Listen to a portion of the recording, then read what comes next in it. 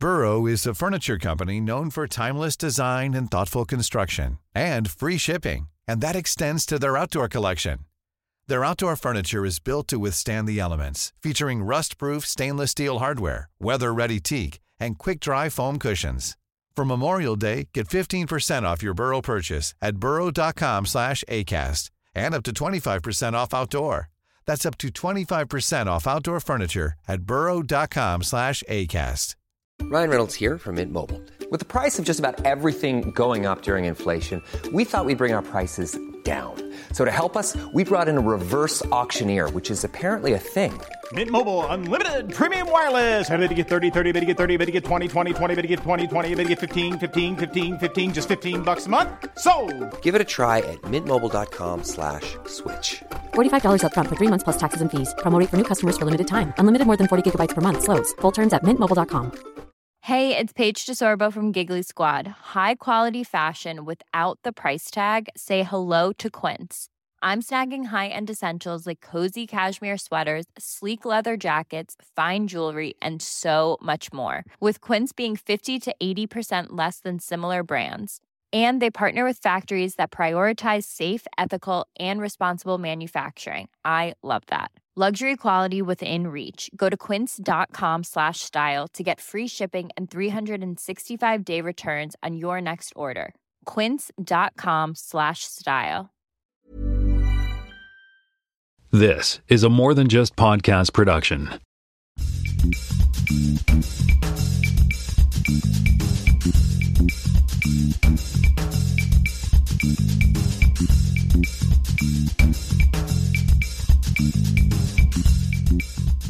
So hey everybody, welcome to episode 330 of the More Than Just Code podcast. My name is Tim Mitchell and I'm in Toronto, Ontario, and I'm joined once again by Jaime Lopez Jr. in Seattle, Washington. How's it going?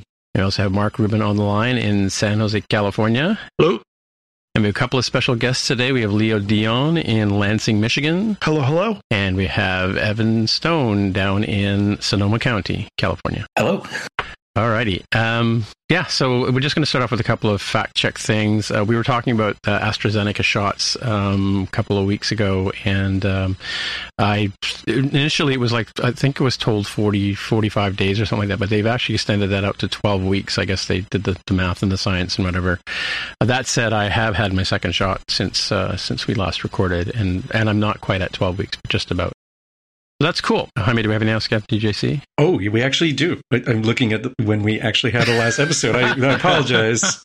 Hold on one sec. I thought this was something we covered, but it couldn't be given when the last live episode. Darren. Yeah, so Darren Baptiste asked, all right, so D says, when did Xcode's developer documentation become readable by mere mortals? For years, I would never click search engine results pointing to developer.apple.com. Now I see discussion sections on each page that even I can understand. This makes me happy. Mm-hmm. Nice. Good to hear.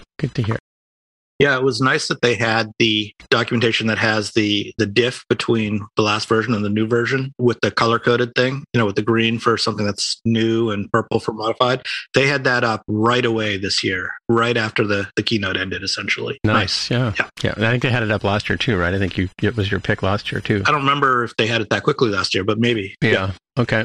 And so, and I found a video where I was talking about the Sosumi sound, which the story I had heard was that the Beatles had made an arrangement with Apple Computer Incorporated, as they were known back then, not to get into music in any shape or form. And Apple agreed, but then, of course, music came along and became something that you did on a Mac. And the story I heard was that George Harrison walked into a studio once and saw a Mac there and went, hey, and got on the phone with his lawyers. But so I've got a YouTube video here of somebody the actual guy who invented the sound and gave it the name, and he was going to call it Let It Beep as a sort of tongue-in-cheek moniker, but he decided to call it Sosumi. And if you ever wondered if it's onomatopoeia, it is.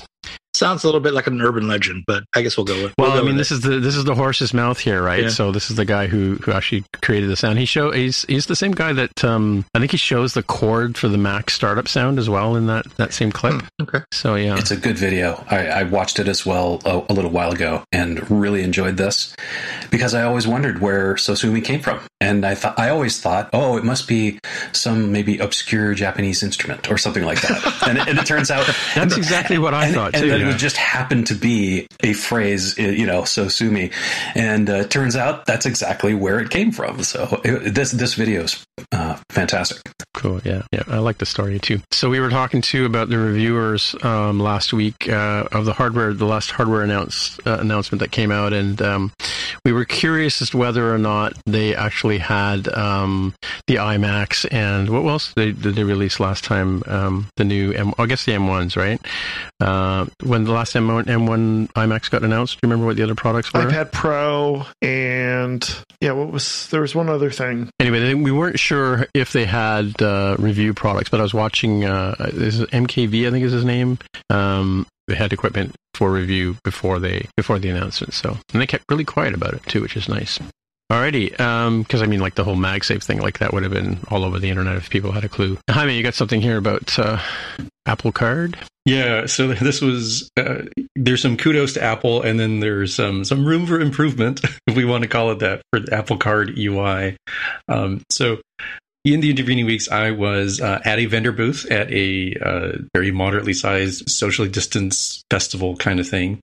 And I was trying to purchase something. And as I tend to do, I tend to use my Apple Card. In this case, they were using Square's little reader on their iPhone. They accidentally mischarged me, which is maybe a stealth complaint about Square's UI, because they showed me what had happened, and it was like very reasonably understandable problem, because the Square UI, at least that I saw, when you input in the price, it's kind of more like a calculator. It doesn't have a read-only mode of like, okay, mess with the digits and then, say okay or yes, and then have a read-only view of, all right, this is the final thing we're going to charge. So this person's hands are a little bit large, and when they were showing me the price, their fingers were sort of barely touching the zeros and the ones. So it added this weird random number, and it was a few $1,000s, and let me tell you, I was not buying a few $1,000s worth of product. Apple Wallet, to its credit, gives me a notification of hey, it's just weird, suspicious activity, right? Which kind of makes sense. You suddenly have several $1,000s that show up at this location. Doesn't make any sense. And I say, oh, all right, yeah. They're like, oh, did you authorize? It's like, well, no, I didn't, because I didn't think about the implications, right? I should have known better. This is partially me. But it tells me, I'm like, oh yeah, no. I was like, I clearly don't want the several $1,000s to go through. I want the $30 to go through. That's what I was trying to buy. Unfortunately, what this does is it not only declines that transaction, it also disabled or deactivated my physical card, which was not known to me at all that it was going to do this. Right. So I was very unhappy about that. And thankfully, I had another credit card with me. I was able to use that and complete the transaction. I saw that the vendor had done the proper thing with backing out the charge sort of thing. And it was going to take a while to reconcile. And it did a few days later. But there at the festival, I'm like, oh my gosh, all right, now I have to deal with this support thing. But thankfully, you can get customer support via iMessage through Apple's business chat, and it's right there in Wallet. So even though it took about 22 minutes from problem to resolution time, that was all asynchronous. I was still walking around, looking at other vendor booths, enjoying my time in general. So at least I didn't have to be on a phone call waiting for support and everything. So the crux of it is boo on Apple for not letting you know, like, if you decline this suspicious charge, they just automatically assume they should deactivate your physical card, which isn't bad in and of itself, right? Like, I would prefer to have, two separate actions. Okay, we're declining this transaction. Hey, user, would you also like to deactivate the physical card? Because maybe in most cases you left it at the beach, or you left it at, at the bar or some other place. I understand what they were trying to do. And if you're going to automatically deactivate, also let me reactivate it without having to go through customer support. It was such a hassle. And also a little bit of rocks thrown at Square's UI for like, what are you doing? Like, you should have an input mode and then a read-only mode that then goes through the charge part. So boo on Square on that one. It's funny, we don't have that problem with Apple Card in Canada. You don't, but it sounds like Mark may have had some in the US of A. I had a horrible experience with just a regular bank ATM card years ago. I was on a weekend trip to Las Vegas, and very first day, Friday, I go to an ATM machine in a casino, take out some cash, and denied, shut down my card. Here I am in Las Vegas with no cash, and my ATM card doesn't work. This is follow up. We had this story before. Oh, have I told you the story before? I'm sorry. No, it's okay. It's fine. I'm just teasing you. Yeah. Well, I mean, I had the same thing. Like, I've had my credit card I think one time before I was coming to the States for a conference, my card got, like, basically what happens is my bank, if some Chinese hack or whatever just randomly uses my card to buy some stuff, usually you'll see small purchases, and it got flagged, and I was traveling the next day, so I had to actually go to a physical branch and get a replacement card. Oh, no. But I had to go to a particular branch and I had to sit there for like an hour or so while they guess printed it up and brought it over to me. But recently, I just, like a couple of months ago, I had my card again. Same thing happened. We have an app on our bank here that gives us a notification on your watch when you've bought something, and like similar to what you were saying, Jaime. And I noticed right away that it was wrong, but the bank had called me and said, yeah, we noticed this and other suspicious charges. So in my case, I had to, because of COVID and all that kind of stuff, it took like a week to get the card. They actually did replace the card, because I noticed a couple of automatic transactions went through with the new number automatically, right? Which was totally surprising. But yeah, I had to wait for the physical. Not that I used the card. I'm surprised, Jaime, that you were actually able to go out and to a venue or to visit booths and stuff like that. Has Seattle opened up? It's opened up some more. That's true. So vaccination rates are really high at least in this area. Don't know Washington State as a whole, but it was also a very strongly socially distanced and organized event where they controlled the number of people who were in the area. So, they had a little counter going up as people were going in and counter going down as people leave. And it was a single flow through all of the booths. You couldn't go backwards. They had markers where you would just sort of wait. And it was definitely not like a normal little, vendor festival, but it gave us something to do to get the dog out, let them, sniff the grass, look at other dogs, that sort of thing. And so it wasn't perfectly normal, but it was closer to normal than just being cooped up in the house. Cool. And fans of Spotcast will know that Seattle was ground zero for COVID in North America, right? Yes. Mm-hmm. All right, I've been complaining for a little while since I got this new Mac about a noisy audio, like crackly audio. If I go to YouTube or something like that, and I narrowed it down to the fact that the simulator was open. I'd been running Xcode, and it happened to me again this week, but I had posted, and we were talking about the forums on our Slack channel, the new developer forums. And my one post that I had there was I had responded to a message that somebody else had posted about the same issue. And the solution that's posted on the forum is, in fact, the correct one. It sounded a bit odd to me, but it sounded plausible. And when I posted this in the notes a couple of days ago, I hadn't tried it yet, but it happened to me yesterday, so I had a chance to try it. Basically, open the activity monitor and then search for Core Audio D or Core Audio Daemon, and double click it, and then choose quit. I had to actually force quit it to get it to quit, and yeah, that's sure enough, that solved the problem. I was back up and running, watching WWDC videos in no time. So this is pretty amazing, cool. Actually. I've been having this, and a lot of people I work with have been having this exact same problem with Zoom calls, because we're on Zoom calls. By the way, Tim, video Zoom calls, I'll have you know. We're on Zoom calls all day long. And often, we'll be, running the simulator in the background, or we used to at least, until we figured out that was causing this exact same problem. It was so bad that the audio will get just totally crackly and noisy, and you can't hear anything that anyone's saying, and you can't say anything because they just hear this staticky noise. So basically you just have to kill the call and get back on the call until we figured out it was actually the simulator as well. Once you kill the simulator, it goes away. I'll have to try this Core Audio D thing. Yeah, it's funny. Like, now that you say that, I hadn't really thought about this, but we do the same thing. We have a lot of calls, and every now and then there's always one or two developers that are really, people can't understand what they're saying, and I bet you dollars to donuts they got the simulator running. Yeah, you know, could be. For sure. I'm going to have to try this out. This is a good tip. Yeah. I mean, it only appeared on when I got 2020 MacBook Pro 13 that it showed up. I mean, if you go to this forum, people are talking about it on older machines too, right? Yeah, so, I think mine's in 2019 MacBook Pro. Well, I was coming from a 2013, so it's been a while since, probably different sound chip and stuff like that, right? Yep. Okay. And then, so now I have one item in the follow-up here. I just saw this today.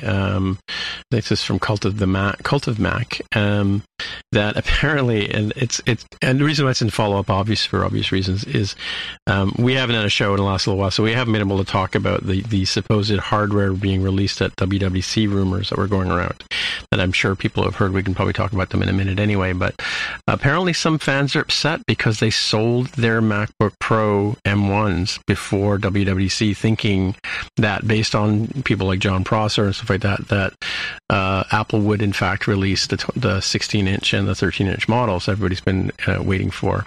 And as we know now, they haven't, or they didn't. And so people were, and he was joking on his Twitter about the fact that he has a 0% success rate for WWDC calls, in terms of what predictions, I should say.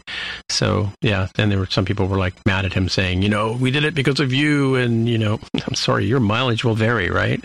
Caveat emptor and all that kind of stuff. What do you guys think? Yeah, I was disappointed that they didn't announce them, but I didn't sell my computer before the show. Well, there was a Mac rumor article about how in the YouTube tags for the video, M1X and MacBook Pro were in the tags. If you look at the YouTube video.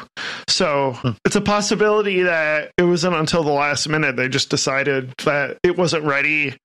Or maybe the other thing I'm thinking is with the recent chip shortages, they're hesitant to release anything new until they have the stockpile ready for the big demand that's going to happen. So I have a feeling that rumors were kind of true, but at the same time, Apple just had too much content and just was afraid of releasing a product they couldn't get delivered out to the numbers of customers that are going to want it. That makes a lot of sense, actually. Yeah. Well, it's funny because there is still a short. I don't know about you guys, but it is taking a while to get computers. I mean, Mark, you say you had to wait a week, almost. They told you 2 weeks, but you didn't quite wait that long, right? Oh, for my M1, no, it was a month before I got it. A month? Yeah. Okay, that makes sense. Yeah. And that seems to be the track record we were having. Like, we were trying to buy computers for work as well, and we're planning like well in advance, and it normally takes a while for us anyway.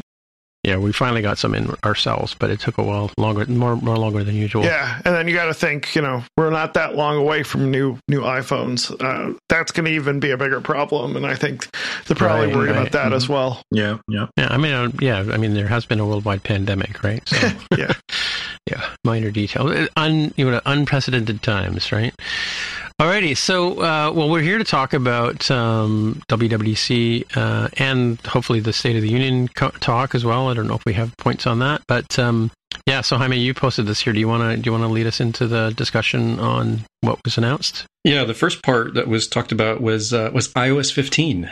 I'll just walk very briefly through the items as bullet points. So they had FaceTime improvements, notification summary improvements, something called live text, wallet improvements to weather, maps, and some AirPods stuff. Did any of these topics catch anybody's fancy? Well, I mean, FaceTime for one, for me, because I've been struggling with my sisters and my mother, who's in a retirement home. We have a FaceTime call every week, and I don't know. We don't know what version of iOS they're running on at the home, but they put an iPad in front of her, and she seems to have a hard time following it. And my sisters were saying that they were running iOS 13 and 12 and whatever. And FaceTime used to have this thing with floating heads that would just kind of like hover around on the screen, and then the person who was talking the face would get bigger, and then, it was kind of okay, but for people who are, have accessibility needs. I think having the faces or the tiles like being in gallery mode all be the same size, and just highlighting the one that's talking like Zoom does, right? I guess is basically the thing. That's an improvement too. The other thing that's really good for me that caught my eye, of course, is live text, because the live text thing is if you have a photo, or you take a photo, or you hold your camera up to an image that has like the side of a van with a phone number on it or something like that, it'll actually take that text and do OCR on it, optical character recognition on the fly. And it even does data detection. Like if you scan and there's a phone number there, you can tap the phone number and it'll dial the call, right? So that's kind of amazing use of this kind of stuff. So I think that for me that was a cool thing. What do you guys think? I thought the spatial audio stuff was pretty cool. It sounds like that's not just in FaceTime, that's spread out throughout iOS, but that could be pretty interesting. Oh, did they talk about it there? Okay, they talked about it in a few different places. Yeah. Also, there's the one, I don't remember exactly what they called it. Was it the data channel or something like that, where you could basically share data over the FaceTime call in Oh yeah, like images and stuff, or send files. Yeah, files and images, and even inside an app. I think you could link this into your app and then share data from your app to someone else using the app if this is integrated into your app. Cool. Yeah. I'll have to look that up, exactly what that was. Yeah, I'm not running iOS 15. I'm running iPad OS 15, but I'm not running it on my phone yet. But the weather app looks really cool. My wife's big into like those kind of charts and graphs and 8x10s with numbers and arrows on the back. Mm-hmm. She's that kind of detail, right? So that's going to be a really cool app for her, I'm sure. I have to agree with you on that, Tim. That it's funny because I didn't really think much of it, but that was the first thing that just popped out to me when I was kind of cruising through iOS 15 was the weather app, and it is astounding. I'm really, really happy with it, and it's going to be interesting to see how much more they do with it, as time goes on. But it's fantastic. I think it's great. The other thing that getting back to the FaceTime, for me, the major thing that came out of that was SharePlay. And I think that, I don't know, I think that's related to the thing that Mark was talking about. It may not be the exact same thing, but being able to, sync up video feeds and be able to watch a program together. Because we've tried to do this, and it's been unsuccessful. Actually, my daughter's tried to do it, and it usually falls back to some very lame implementation of screen sharing. And then, but the other thing, too, is that she's constantly on group calls, and so she would love to be able to do this with her friends, I think.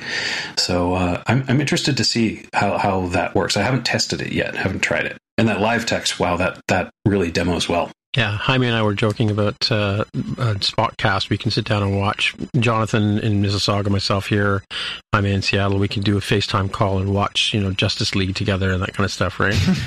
Yeah, the watch party stuff, I think Netflix Watch Party was a third-party thing to Netflix itself. In this case, you've got something that Apple is baking into the platform that can let people do a thing that is a thing, right? Even, I think, post-pandemic, you'll still have I really can't travel across town. It's like, all right, well, we can still watch this thing together, like as if we're still here. So, and, having that API available for other things is really cool.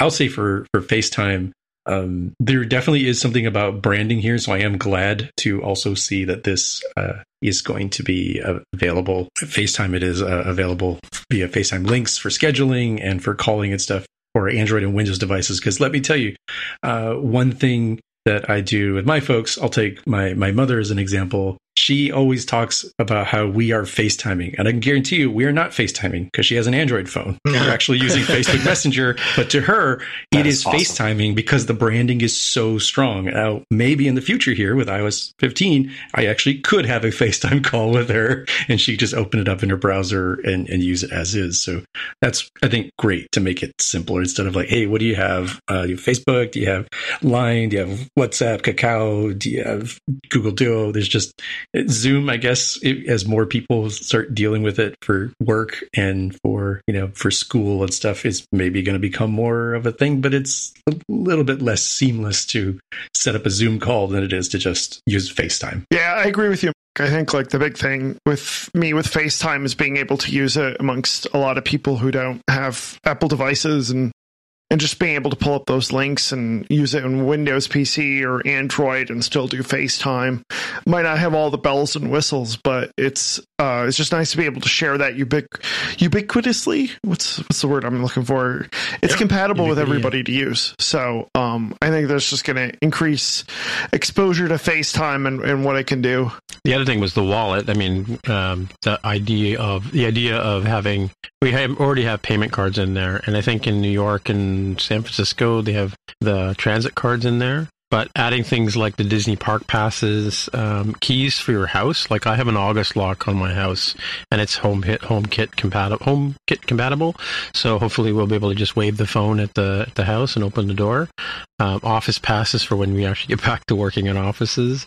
Hotel keys handed out this way as well, and digital ID, like not having to carry around your driver's license and your insurance card and that kind of stuff. And the one that scares me is using it with the TSA at the airport as ID, right? So, handing somebody your phone in a sort of semi-unlocked state. I already do that with my boarding pass. I don't actually hand it to a person. Yeah. I scan it. I walk up and I scan the boarding pass a couple of times, usually once at the security gate and once at the actual gate to get onto the plane. So if I could also have my wallet there and just show the person while they're checking, that would be awesome. Because now there's always this juggling act. You got your phone in one hand, you got your license in the other hand, you got your bag that you're carrying in your third hand, right?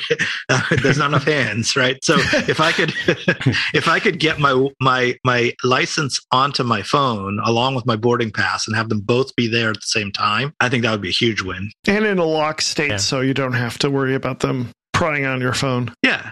Sure. Yeah. Or you don't necessarily even have to hand it to them. If you could just show them, right? Just hold it up in front of them and they see it, because they're just looking at your picture and looking for your name, make sure they match. That's all they care about. So I don't know about you guys, but I went back to the keynote and I watched Craig Federighi catch the iPad, and I slowed the video down and went frame by frame to try and see if it was some sort of trick, because he does kind of bring his hand down below the screen and then come back up as he's catching the iPad. So I think it may be some digital trickery there, as like an intern is handing him the iPad on his below the camera line.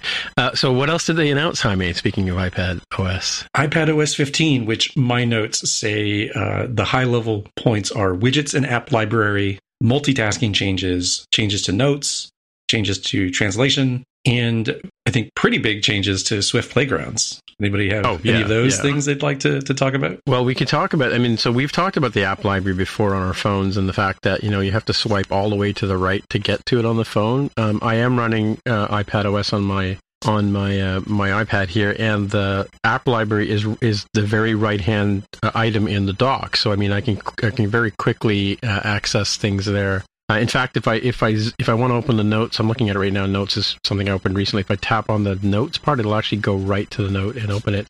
But so, they've made it much more convenient in terms of being able to get to the app library, because I think it's something we all sort of were complaining about a couple of weeks ago. The widgets on the home screen, I'm not 100% sold on that, because it used to be that they would be down the one side of the left-hand side of your iPad if you had it in landscape mode, but now they go across the top, and it took the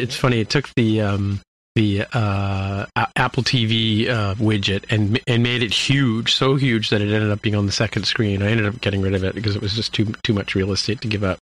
But again, funny thing about that is, having said that, I have less icons on my home screen now, even though we have all this extra real estate on the iPad. But the app library definitely is huge, and now I've just got the widgets on all the time, so that's great. Pretty great for you guys. I'm pretty excited about the new changes to multitasking. Multitasking has always been good on the iPad, but always a little bit kludgy. And with this new navigation bar at the top where you can choose. Oh, they definitely fixed it for sure. Yeah, they helped out a lot. And the prominent mode, I think, is good too. So when you open up a new window, it doesn't have to be a split view window. It can open up in a basically kind of a form sheet looking thing. and then you can dock it into a window if you choose to. So that's pretty cool. I'm also pretty interested in this Quick Note, which is kind of cool. This was a thing where they showed it with the Apple Pencil. It wasn't clear to me whether you need an Apple Pencil for this, or can you do it with your finger? I don't know. But in what they showed, you draw with your Apple Pencil from the bottom right corner and drag up diagonally, and it kind of pops up a note, like from the Notes app, on top of whatever app you're looking at, and then you can write things in. Presumably, you can drag and drop things into the actual note, and then kind of put it away. And then later you can go back and look at it in the actual Notes app if you choose to. This seems like so. In terms cool of thing. Real-time follow-up, I just tried it with my finger. Like if I swipe from the corner with my finger, it kind of does the usual moving around like swipe gestures. Yeah. But then when I grab my pencil, definitely the pencil brings up you get a little white box that opens up, and as you move it into the screen, it pops into a full-size note. So it definitely is a pencil required thing. Okay. Yep. Yeah, but it's pretty cool. It works on the iPhone though too, right? It's not just iPad, or is it only iPad? Quick Note. That I don't know.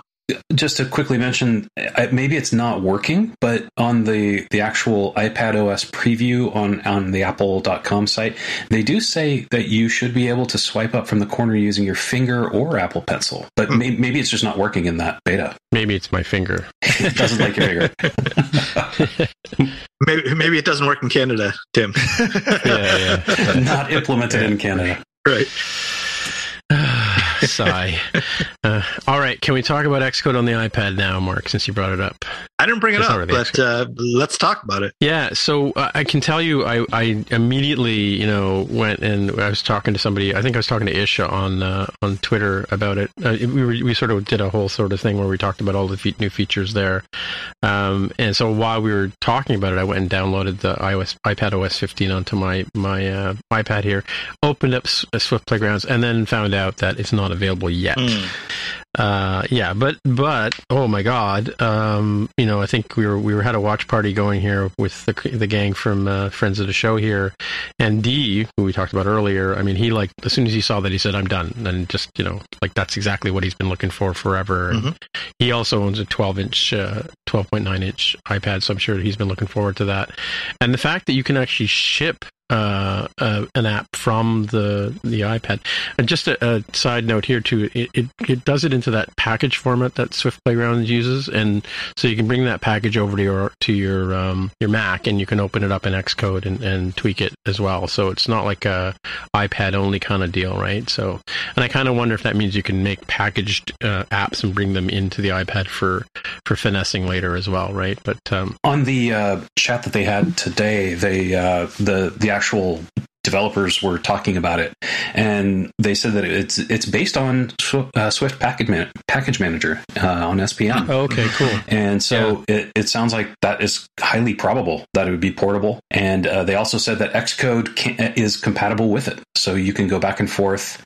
But Xcode is a superset, so there's features and that Xcode supports. It's kind of like it's the entry level, and then if you want to do more and you want to take it farther, that's when you jump over to Xcode and really do work with SDKs and things that the Playgrounds version doesn't. So yeah, we were wondering about that, about how dependencies would work, and it does make sense that it would be based on Swift Package Manager, but it sounds like CocoaPods probably is not going to be compatible. That's my guess, which is a disappointment for a lot of people. Yeah, and here's the other caveat, which is that so they support packages, Swift SPM, but it has to be publicly available, so you can't do authenticated packages. So we're getting pretty deep here, but it was good information to hear, and I got a whole list of these kinds of like question answer kind of things from that discussion today.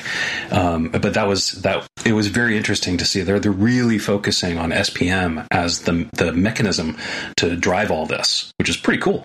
Yeah, that's awesome. Where was this discussion? I actually want to go look that up. This was in the lounge.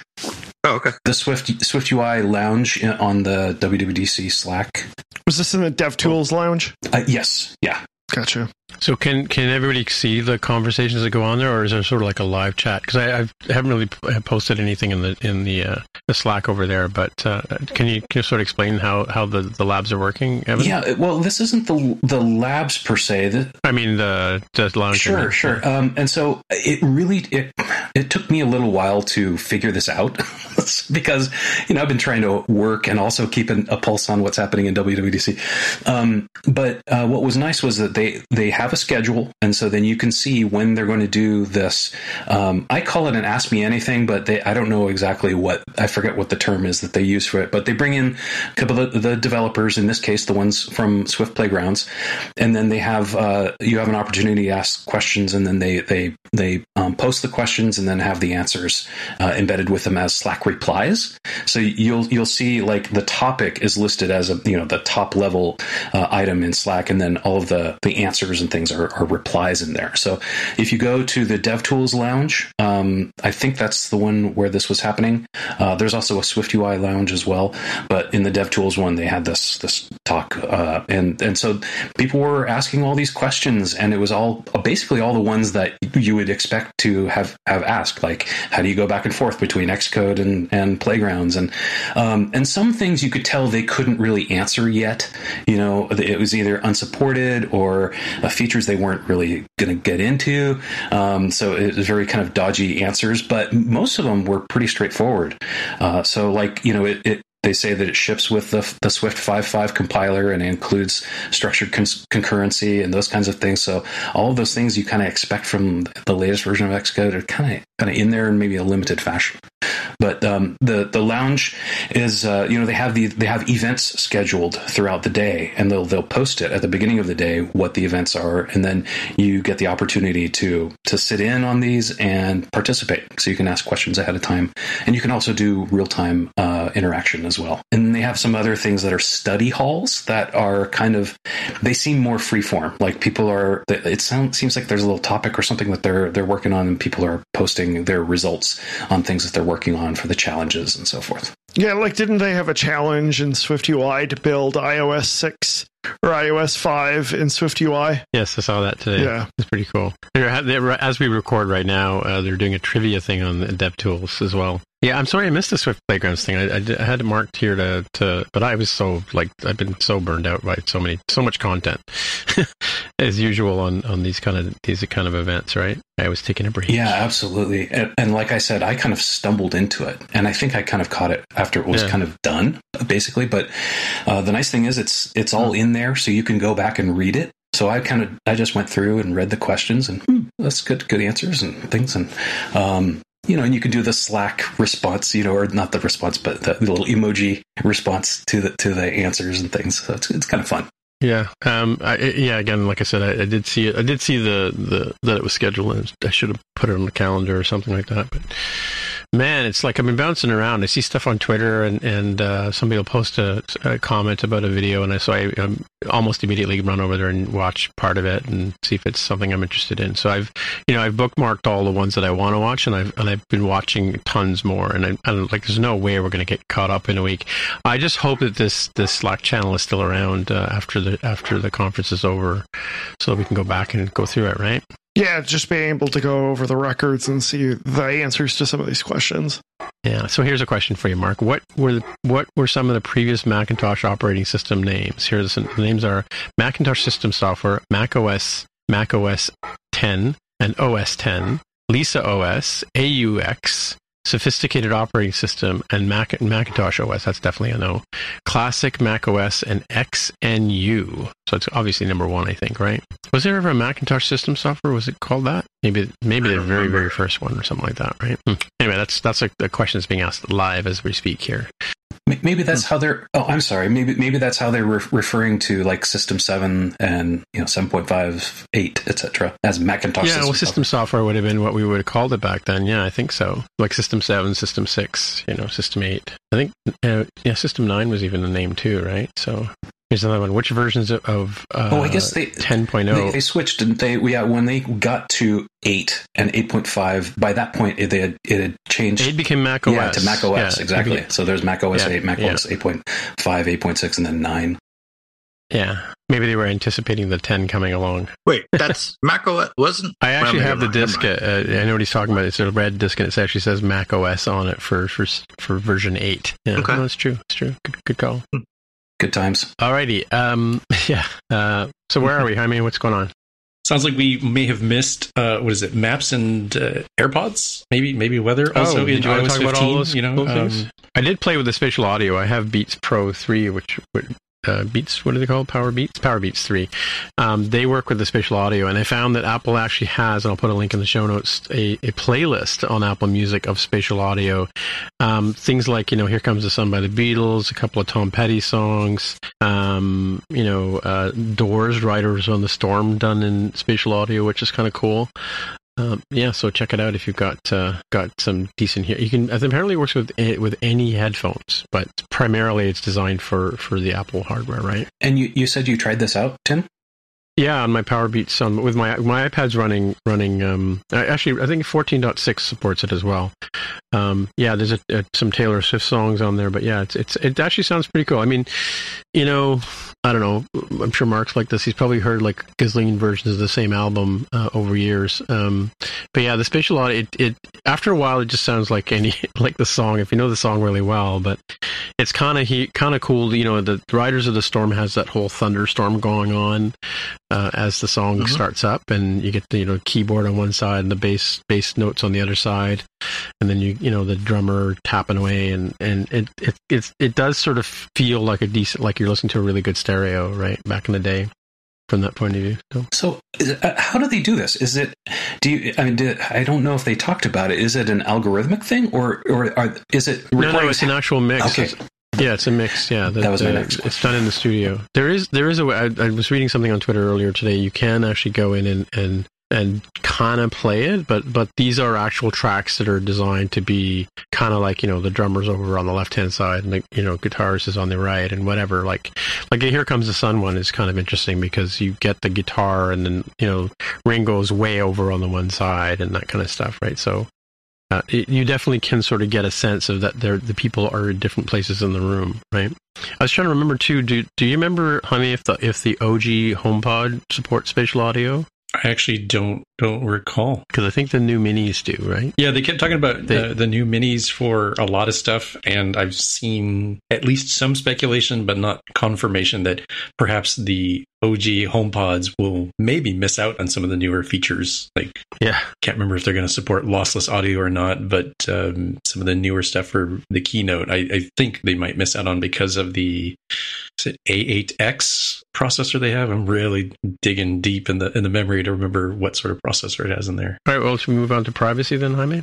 Sure. So they made a whole section just on privacy, and they talked about a few different things that I had noted here. They talked about mail privacy protections. So it'll hide your IP address, hide your location, hides if you open emails, gives you the option of having these fake throwaway emails, which are great for when you want to just download the dang PDF that is being hidden behind the give us your email for marketing reasons problem. They updated Safari to also hide your IP address and provide an app privacy report. They talked about Siri and having more and more of its activities done on device for privacy, and as a nice side effect for speed, because it's not doing round trips to the interwebs. Thoughts, concerns? I love the whole hide my email address, hide my IP. I noticed in Safari that the Safari settings here are already set to hide my IP address, which is nice. I noticed today that I installed Monterey, and it already had the private relay set up for my Wi-Fi connection. Oh, wow. Cool. So it was already hiding my IP address via my Wi-Fi connection. Cool. I was just thinking with regard to the mail, privacy, with hiding your email address, that, it definitely reminded me of the way that sign in with Apple? Yeah, that's what it's called. Yeah. I even implemented that in an app, and I can't remember what the name is. But how that works, where you can choose to reveal your actual email address versus the obfuscated one, and so that it seemed like they had taken that concept or whatever and just made it more general. So it's not only for signing with Apple, but now you can use it in other places and use an obfuscated email to protect your privacy. And I think that's a really great idea. So how is that going to work if, like for instance, I have my own domain? Does that mean it's going to be able to hide that stuff, or are you talking about the .mac, .me stuff? What do you think? As I understand it, isn't it that you can use. Oh, I'm sorry. I'm gathering my thoughts here. I think it creates a random token for each. It creates a random token for each site that it goes to. I think, right, or each developer. But you can. They did say you can bring your own domain. I do know that. Now, how does that work? Do you have to buy the domain from Apple, or Apple owns the domain, or you have to set up some DNS thing? I have no idea yet, as far as that's concerned. Right, yeah. Have you noticed anything else with the cheese OS, as people are calling it? Anything else about improvements, or we're kind of skipping ahead, I guess, right? Yeah, we haven't quite gotten there if we're going in the order of the keynote, because the next thing they rolled into that may have been under the privacy aspect. I separated it out because it's certainly a topic. So iCloud has an iCloud Plus, as they plusify all the things, which includes account recovery for being able to have trusted folks re-provide you access with, like, oh, I forgot my password, I got locked out of my account. Okay, maybe my grandma can help verify who I am. Yeah, more likely the other way around, right? yeah. But like, because this is a thing that I think, certainly folks who listen to this show know about this, but the average person on the street doesn't understand, like, hey, why can't Apple give me access? It's their own device. What do you mean they don't have it? It's like, well, because they specifically designed it to be so secure and protect your privacy that, like, they themselves can't get into it, right? So that's not a great answer for, like, oh, I've lost all these photos, I've lost all this data. I think this is a nice practical, pragmatic workaround. Is it for everybody? No. Do you have to make sure that you absolutely trust whoever this person or persons is or are? Yes, of course. But it's better than forever losing access to your data. Yeah, for sure. Yeah. I do have private relay under iCloud Plus on my notes here. That what Leo was just talking about, with the traffic encrypted as it leaves your device, right? Right. Yeah. So kind of in between that, they talked about digital legacy. So this is the other half of that. If what happens if somebody dies, you can have the access to that in the in memoriam kind of mode. And they rolled right into the paid subscription for iCloud Plus, which is not like its own separate thing. And that was the confusing thing about the naming. It is apparently at the same pricing tiers and everything. You're going to end up getting, in addition, private relay for it's not really a VPN, but it does provide you with, some security there, that it's harder for folks to track you for what you're doing on the internet. Hiding your email and HomeKit secure video support are the things that I took note of. Right, yeah. Yeah, I mean, I currently have a Nest camera on the front of my house, and that's a Google product, right? So I trust that Google is encrypting the video on my feed, but who knows, right? I feel more confident knowing Apple would be doing it. Yeah, that's cool. I like that. All right. And speaking of health, Jaime? Yeah, health is one of those ones that kind of rolls into watchOS 8 as well. There's sort of a nice little seamless transition. They talked about reflecting on things that you enjoy in the mindfulness app, additions to sleep app around having respiratory rate tracked. New workout types related into watchOS 8, like the Tai Chi workout, the Pilates workout, Apple Fitness. Those are part of Fitness Plus, though, right? Well, I was unclear on that. I did write right after that Apple Fitness Plus that new series of workouts with somebody who's apparently famous, but not to me because I'm a couch potato, Jeanette Jenkins. I was thinking the same thing.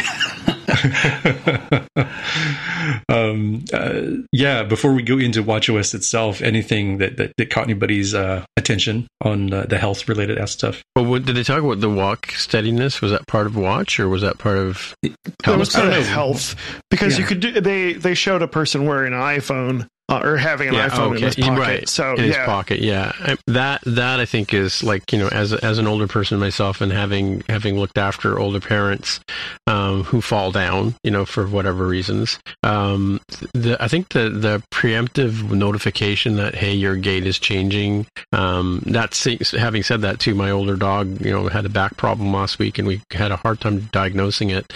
If he had his iPhone in his pocket, it probably would have helped him. But the idea that the motion sensor measures your gait as you walk and kind of gives you insights on that kind of stuff. I mean, I was actually talking to a friend of mine at work.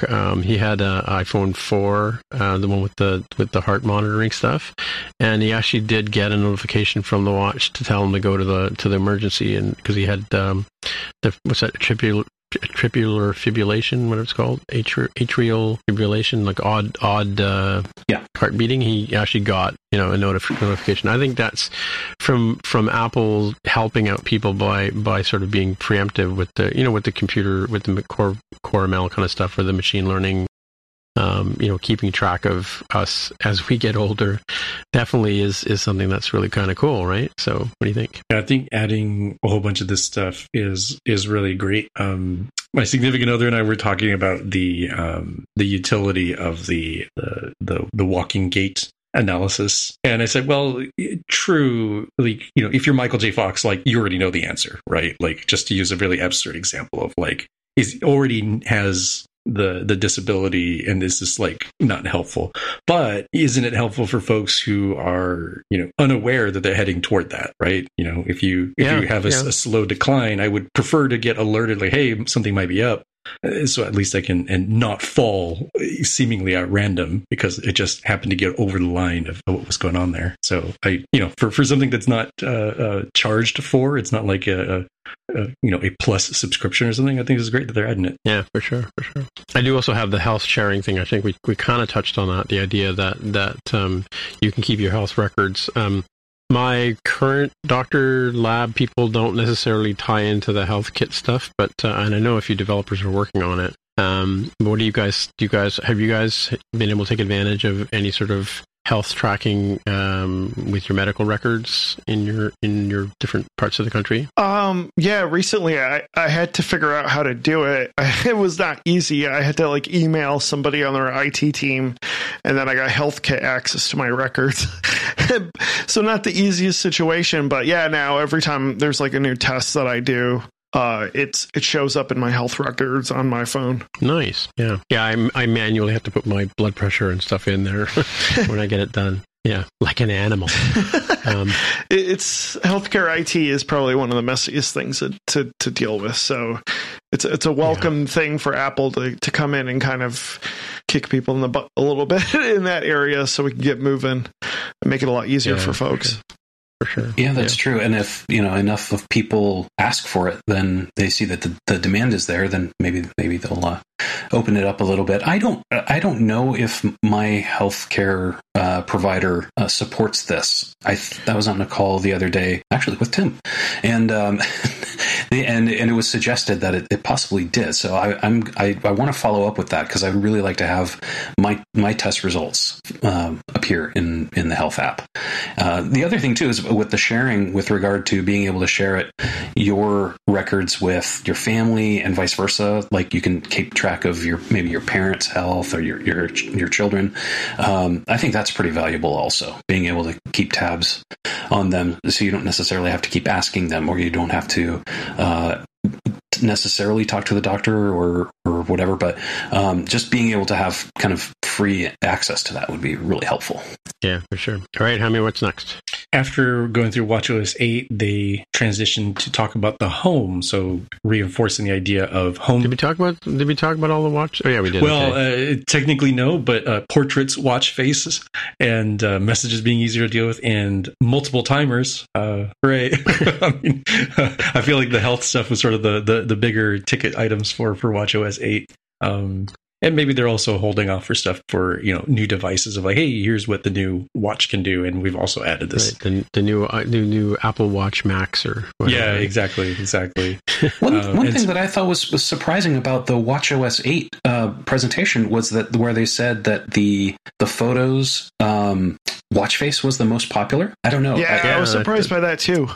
Yeah, I thought, obviously it dovetailed nicely into the feature that they were talking about, so maybe that's why they said that. But it was, I thought it was interesting because I don't use the photos. I use the dense packed infograph one.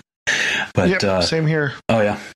So I thought that was kind of an interesting data point from that came out. Yeah, like on my phone, I have a photo in the background, but I would never do that on my watch. It's so small.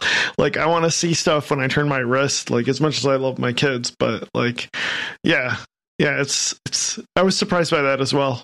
Yeah, it's interesting. It's funny when they show the video on the screen, it looks like a huge display, but in reality, it's not. I mean, I was telling my wife about the fact that because she would love to have her grandkids on there and that kind of stuff, and she looked at me and said, "On my watch? Forget it." Yeah, exactly. Yeah. I mean, I have a barcode. I added a barcode or a QR code, I should say, for my home Wi-Fi, so that I could share. People come over, they can just jump on my guest network. I finally got around to making one of those with the shortcut. I think they mentioned it somewhere. Somebody mentioned it, and I made a shortcut of my Wi-Fi and posted it on the fridge. But so if you're coming to my house, just break in and get on the internet. You'll be fine. So I mean that's something I would use on the watch, like in the same sense, like when I go to Starbucks or whatever, I'll bring up the little barcode and scan it to pay for my coffee and that kind of thing, or like Mark was saying with his boarding pass, right? But I don't know that I would necessarily go to the watch to look at photos, as I probably would have my phone pretty close by, right? What would be kind of interesting is to have a QR code on the face of your watch that could be like a scannable business card, right? If you wanted to give your contact info to someone, you just show them your watch with the QR code, they scan it. Well, that said, Mark, I think my pick from a couple of years ago was a developer I met in the line at WWDC waiting for the keynote, who had an app called, I think it's called, let me just try QR code here, search for QR. Nope, QR, can't type. But yeah, I have an actual app on here that, it basically makes QR codes for all the different things. So I have like one for the podcast. So if I just, scan the QR code and get taken over to our website. But yeah, that is kind of cool. Scannable business card wise, Mark. Yep. So, alrighty. Technical glitch here. I'm having a problem with my machine. I don't know how long I'm going to be alive here. So this is the second time it's happened now since upgrading to Big Sur 10.4. Yeah. 11.4, I mean. And so maybe this is a good note for the podcast, actually. So it's a bizarre thing. So my machine is essentially frozen. I can move my mouse so that the cursor moves around, but I can't click on anything. Yeah. Now, obviously, I'm still on the Zoom call, so I can hear audio. You can hear me, but I can't do anything on my machine. The keyboard. Oh, wait a minute. Okay, hold on. Now I can move my keyboard. I've had that happen on my work machine for sure, but that's like, it's not Big Sur, it's Mojave. But yeah, the same sort of thing. It just nothing and then a whole bunch of tasks. You're tapping on things and whatever, and then they queue all of a sudden they start. Yeah. all of a sudden start. So okay, so I can actually my keyboard actually works. That's interesting, but the mouse just doesn't click anymore. Maybe it's just is it a Wi-Fi mouse or Bluetooth mouse? Bluetooth mouse, but it's the cursor's moving. It's just not clicking. Oh, okay. Try plugging in a mouse. Maybe it's not Big Sur. Maybe it's just. Maybe you're holding it wrong. Yeah. Oh crap! I can't. I can't plug in a mouse. I don't have enough ports. I can. I have a dongle for that. Wow. Anyway, don't mind me. Continue. Yeah, we'll continue. Yeah. So we're on HomeKit. Jaime, where are we? We're on home as a topic. So they did talk about the home keys to unlock your door. Asking the HomePod Mini to play something on your Apple TV, the new For All of You row in Apple TV, I guess the family friendly category. Using your Mini, again, they mentioned the Mini and not the OG HomePod as speakers for your Apple TV.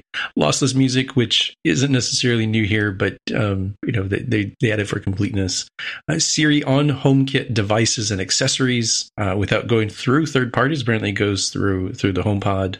They did mention Matter, which is the industry consortium for compatibility, which we have mentioned related to having devices be compatible with the Amazon Echo, the Google Home, and Siri. An improved Home app in general, and now the addition of the Home app on the Apple Watch.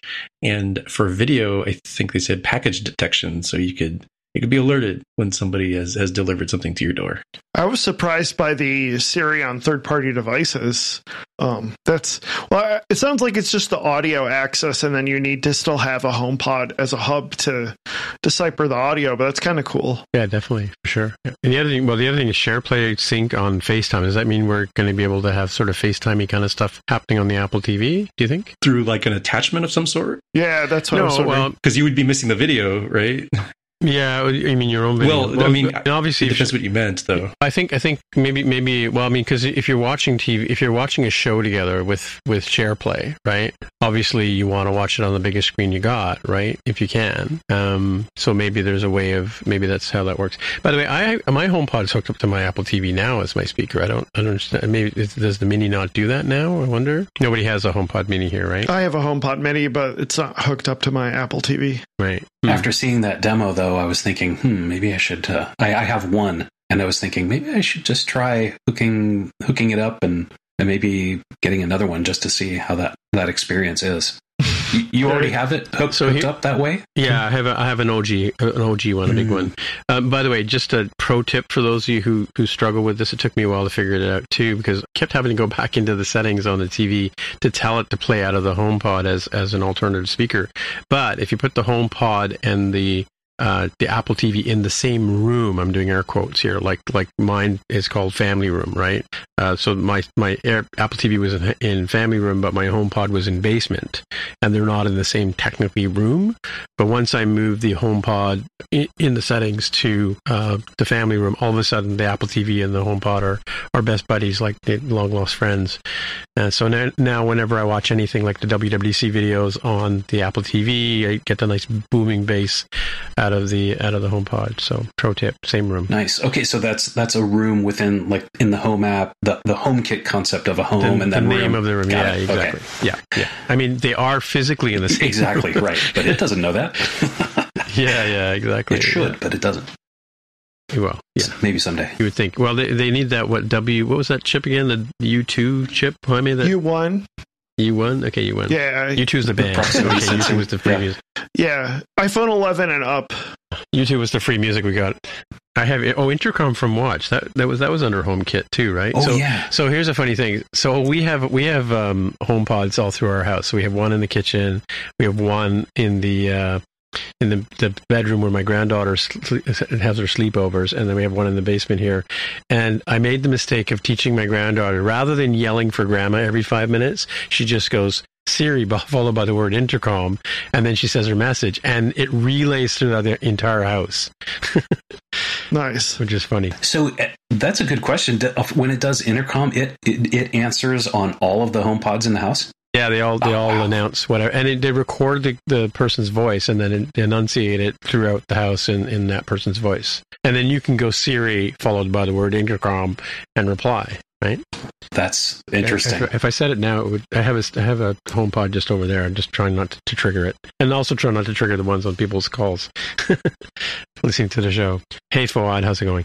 All right, but that's cool. That's coming to the watch, right? Because I don't know if you can do that on your phone.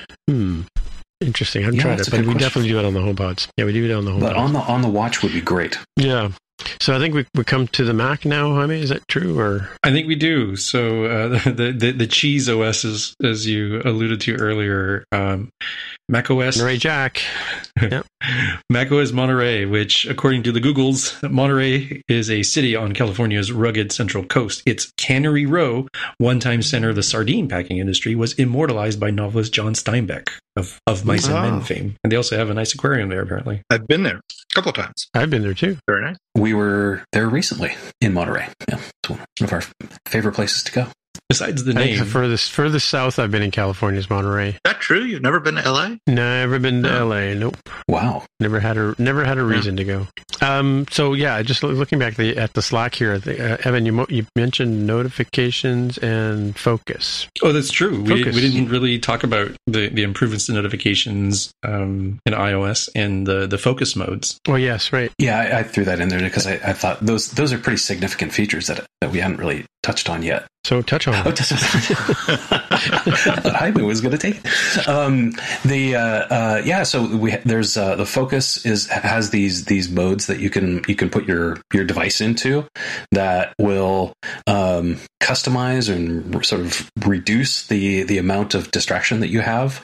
I don't know all of the details on it, but it sounded like a really cool concept. Yeah, given the amount of notifications I get in the day, I mean, my biggest complaint is the Microsoft notifications from Teams and from Outlook. They they disrespect any settings you have for do not disturb and that kind of stuff. They just plow right through. And I think, but that said, I mean, like, I do use the VIP email notifications for certain people that I really want to know about when they email me. And yeah, so I think to have, I don't care if like the Apple News pops up every day at 5 p.m. and a few other things like that. And I'm still head down working on stuff. And anytime, like we our HomeKit tells us every time the door opens and closes. And anytime our Nest camera recognizes somebody walking down the street or a dog goes by, it triggers our notifications. And it's funny, you're talking about the package thing, Jaime, just as a side note here. Anytime we go into the front porch and we put something down and pick it back up again, it'll say a package was delivered, a package was picked up, and which is good. I mean, if you had porch pirates, you'd obviously want to know, but so it literally is telling you when your package was picked up. Yeah, picked up off the ground and put it back down. I guess it looks at the body movement or somebody, and the fact that there was something there, now it's not there. As opposed to the delivery service picked up. Never right, yeah. Yeah, being able to pick and choose which notifications you get and which ones you ignore, especially like while you're working. I think for me that based on time of day. Yeah, that's the biggest irritation is, like you were saying, we have an Arlo doorbell thing, and it's constantly letting me know, like you were saying about anytime anybody walks by or a car drives by, and there's or if the tree moves a little bit too much outside, it's like, I don't need to know about that. So it would be nice to be able to filter that out during certain windows in the day. So it sounds like that's what they're really going for here. Yeah, I was able to go in. There's an interface in the Nest camera where you can actually go and draw like the front lawns, because I don't like it's literally 7 feet to the front of or 14 feet. It's very close to the front of my house, like the sidewalk, and I live on a busy street and there's lots of people walking their dogs, and I don't want to know every time a dog goes by, or bike courier delivering food.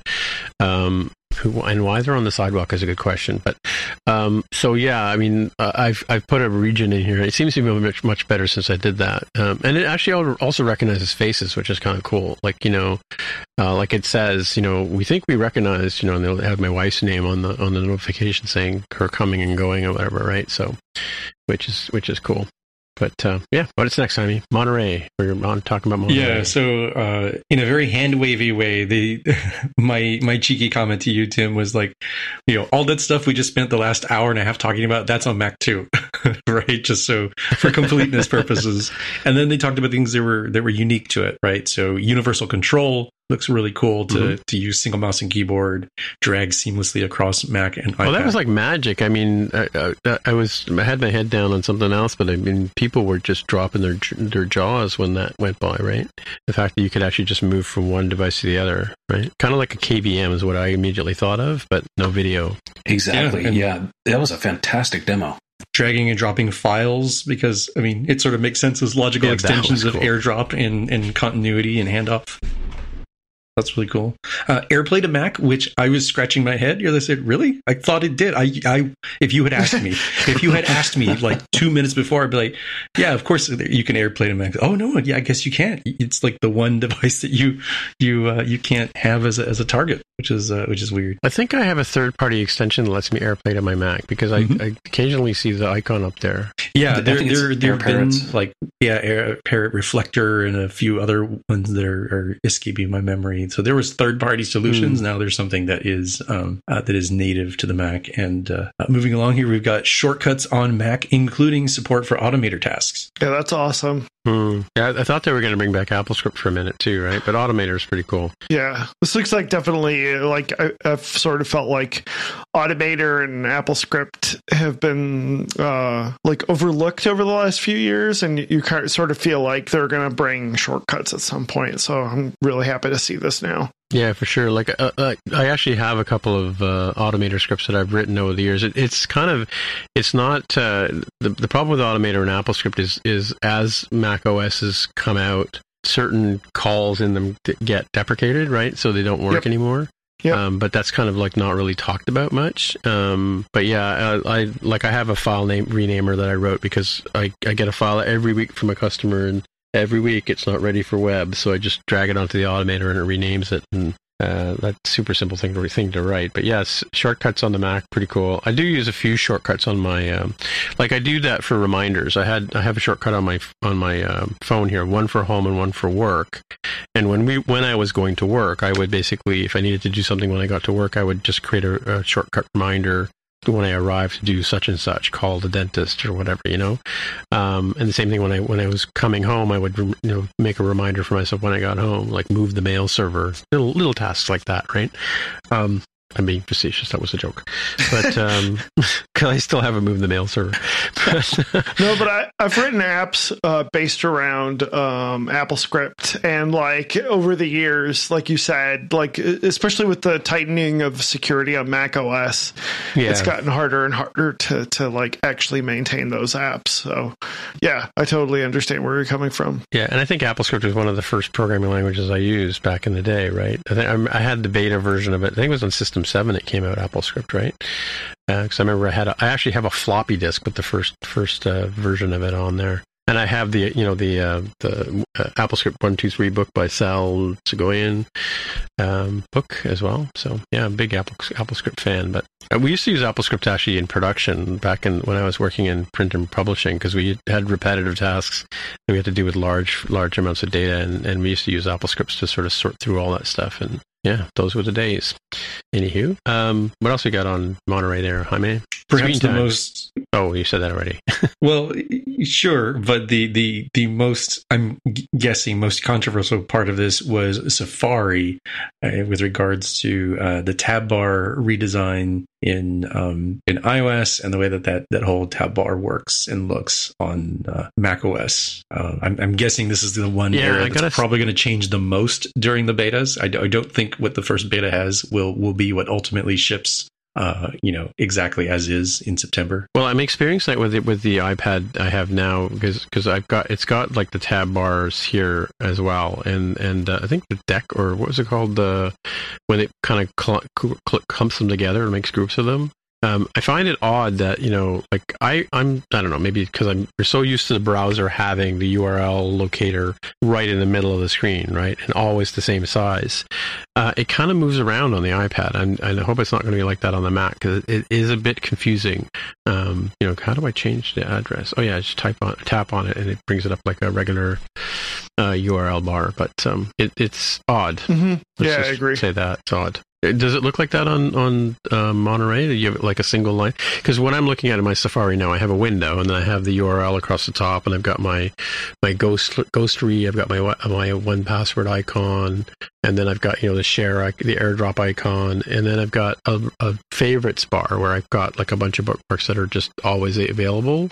And then I've got and some of them have drop downs. But is that what it's like in Monterey? Yeah, if you can describe in it. the 1 hour that I've used it, it's so strange to see all the tabs and the address bar all in one line, and being able to decipher. Yeah. Like I would call myself fairly conservative in the number of tabs that I use, and even for me, I found it to be pretty overly dense on Monterey. Well, I'm currently looking at my main screen right now. I've got to have 20 tabs open, stuff because I open stuff and I got to go back to that. So I'll leave it open, and then I just open a new tab or whatever, right? Yeah, and I assume you're supposed to use like tab groups and that's the other stuff to organize it. Yeah. And I think it'll take some getting used to. And I'm not so sure it's going to survive till, October or September, but we'll see. Oh, as a feature, you mean? Yeah, because it's so disorienting for people.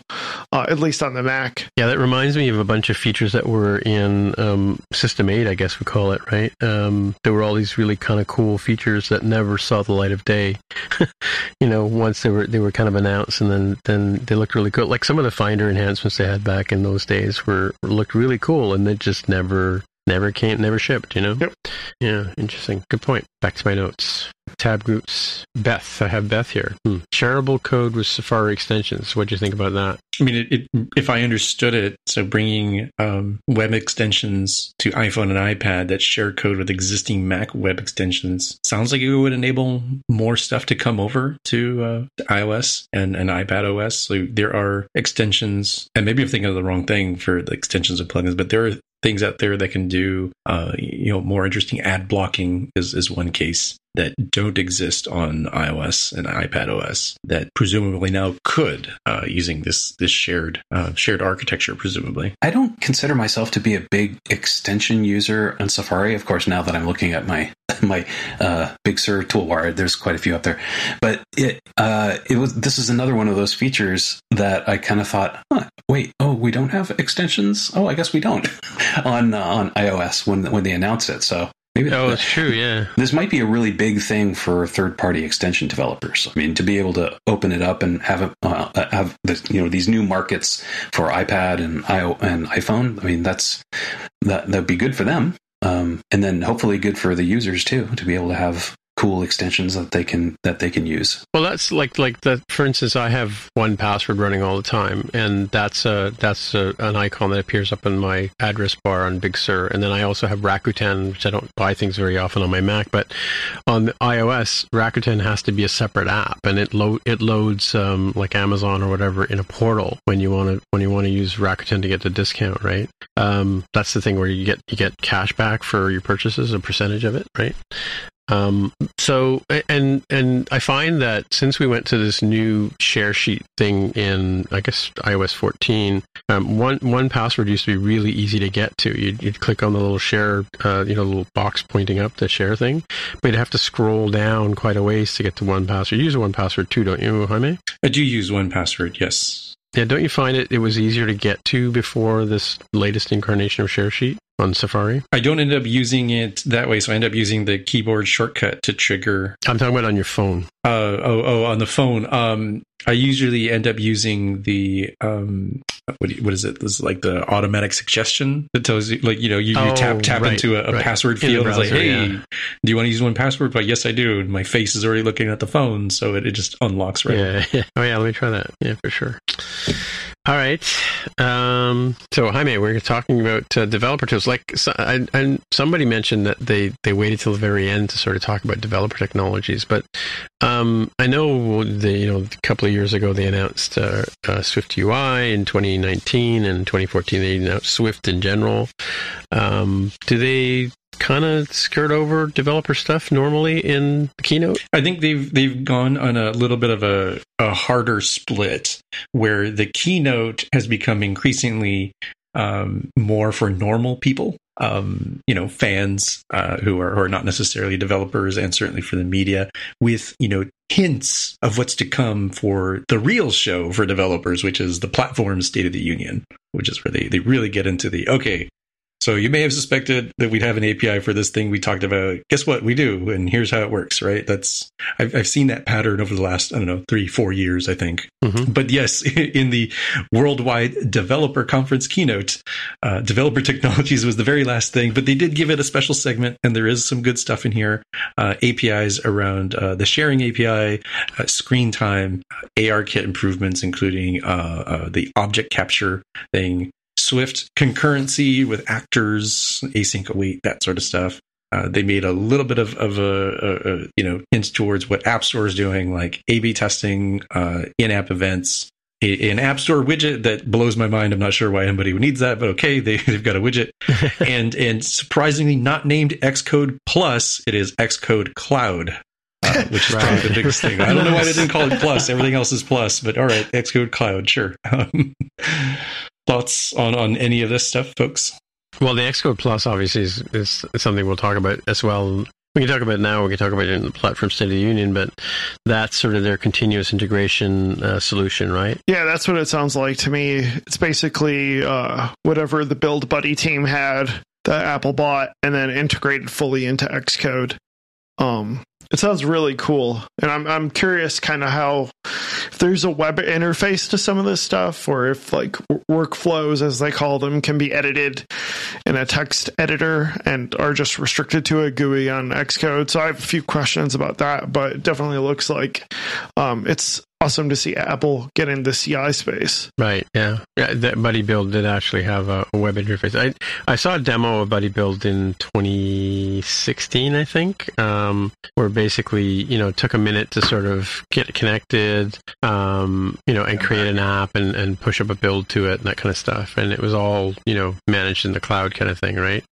So it's very similar to what we saw in terms of the demo that they did. It's kind of cool. I mean, for those of us who are supporting Android and iOS, Jenkins is sort of the go-to tool for that kind of stuff, right? I've been doing a lot with GitHub CI and GitLab CI, and I've really been happy with those two. I've been using GitLab myself lately. Moved off of Jenkins. Right. Oh, you're off of Jenkins? In our organization, we use Circle CI for our continuous integration. And honestly, when I saw this whole Xcode Cloud service or feature products be announced, I just thought that is something that I could use, because I'm not the type to get deep into the CI stuff. I don't have enough time for that right now. I need to be able to have something that's kind of it will handle sort of the most simple, straightforward cases, and I'm speaking in terms of my own app development here, and so I don't need anything that's going to be super complicated or I guess super customizable, I guess is the word that I'm looking for. But the features that they had were impressive to be able to test on these multiple devices and things. And these are the things that my the QA team that I work with, I mean, they have automated systems to test on multiple device types, and they're just basically, I don't want to say giving it to us because it sounds like pricing is to be announced. So I guess we'll find out how much it's going to cost us, but sure look cool. I agree. I definitely saw it as the CI solution for someone who isn't part of a enterprise, right? Doesn't have a DevOps team, doesn't have a big group that justifies doing something like a Jenkins kind of solution. It's just you, but you want the advantages of CI for doing your build automation. And the most interesting thing I thought of it actually about it was the doing your builds off of your own machine, which is a constant source of a limitation on developer productivity, right? Is having to sit there and wait for Xcode to do this long build, which could take several minutes at times, and being limited in what you can do on your own machine. You can't really develop code because while it's building, if you just start changing things, then Xcode kills the build, right? So if you can have the build running somewhere else while you're editing code somewhere else, then you get the results back, and you can increase your throughput by quite a bit with that. But that's sort of the flow you use now, right? Like, don't you push a build out to the server and wait for it to come out? Like when you're doing PR, like, isn't that the idea? Like, it's more about doing pull requests than it is about doing, like, I would still think you can do a local build on your device, on your local Mac, right? Yes. So, yes, of course, you do that for doing pull requests and all that. But it seems like with this, you could do all your builds. If you're just a single person, why not do all your builds off the machine? Oh, I see what you mean. Yeah, right. Yeah, I've been doing a lot of CI work with Swift packages and apps, and have been really happy with GitLab CI. I'm actually curious if this might be a good fit for the enterprise, though, too, because of the privacy concerns, and there just is not a great, like, quote-unquote enterprise solutions, just based on the work that I've done outside of GitLab or GitHub. So I'll be curious to see, like, if they try to go that angle as well. But not doing Android is a big limitation, I would say, because you have to have two systems. Yep. Well, if only Google had a cloud platform. Yeah. So we skipped over one of the cool things, obviously, because I'm looking at my 3D printer here, side-eyeing it, is the object capture for macOS, where you basically can use your phone to scan an object into a 3D object and use it in your Core ML projects. And somebody printed it out. They were doing, I guess they were doing like the sort of the working, hands-on working stuff today, and he'd scanned a little fuzzy koala character that he had, and he made a 3D, like a 3-foot high one in his backyard with ARKit. But he also took that same file and brought it out as an OBJ and printed it out on his 3D printer. And it was quite detailed in terms of like how well it captures, right? So I think that's kind of a really cool thing. I can tell you as someone who's done a lot of 3D work, building models and stuff like that, to just be able to scan something is huge, It's not the same as like, going like the people who do things for Thingiverse and stuff like that. They spend a lot of time. I mean, I have like a 3D printed Millennium Falcon, which looks like, something Kenner made, right? Well, that's kind of cool. What do you guys think of that sort of able to capture 3D objects in real space? How does that work exactly? Like, I don't know if we have any talks yet about it, but is it like work with any iPhone that it can do it, or is there a special app for it, or what? Well, yeah, it may require the LiDAR scanner, which would mean, yeah. So, because I mean, we used to have a thing called QuickTime VR. We used to have this rig that big giant. It looked like a big C, right? Like, and it was like 12 feet tall, and it had a turntable on it. And you would put like a coffee cup on the turntable, and the turntable would had motors, and it would had détente positions, and it would rotate the cup, and then you had like a 3D, like a camera, like a DSLR camera, kind of fancy thing like that, and it would take multiple pictures, and then QuickTime VR would stitch them all together, and then you'd have a cup that you could sort of roll around and flip and whatever. And that's what this technology does, is it takes multiple shots of the object and stitches it into a 3D object. And so basically it makes a 3D object, which most 3D objects are just, they don't have any color, and then there's a color map that's added to them to basically create the material effects. And I think that's what it's doing too, right? Like, so you're getting a full color rendering of the object, and it looks like you don't even need a LiDAR scanner. You just need a dual lens rear camera. That's what I'm seeing here from 9 to 5 Mac article, that's awesome. Yeah. I mean, I used to do some QuickTime. I did some QuickTime VRs myself, like because we had the software at work, and I went to my sister-in-law's farm, and I put a piece of paper on the ground and drew like a compass on it, and I stood there with my camera and I turned my body 10, 15 degrees and took pictures, and then brought them home and stitched them together to make these big panoramas, right? That you could like, I don't know if you remember the QuickTime VR stuff. They used to have pictures of Apple Campus on them, and at the Infinity Loop you could actually go and look at them, and I think before they destroyed the set of the next generation Enterprise, they did a bunch of QuickTime VR captures of the whole ship. Yeah, because they destroyed the set for the First Contact movie, right? Was it First Contact? Which was the one where they crashed, where Deanna Troi crashes the ship into the ground? That is Generations. Generations, right? Okay. Yeah, for that one, they actually did wreck the set for that one. Yeah, cool. That was definitely something that caught my eye. And the other one that caught we have to talk about Swift concurrency, don't we? Yes. Async for sure. This is the biggest thing that came out so far. Yeah. Yep. So hit us. We'll wait. This is huge. I mean, this is going to change how we do everything. All of the existing design patterns that we use, I mean, not all of them, but a huge number of them are going to change. It's interesting because when Swift first came out, it was posed as a very functional language which fits into the idea of closures and all that very well. And this is kind of move away from that, but that's beside the point. This is a huge step forward in terms of simplifying your code and cleaning things up. I'm looking forward to it quite a bit. It's like arc for threading kind of concept, right? Kind of is. Oh, that's a good description. I like that. Yeah, I like that too. TM, trademark, yeah.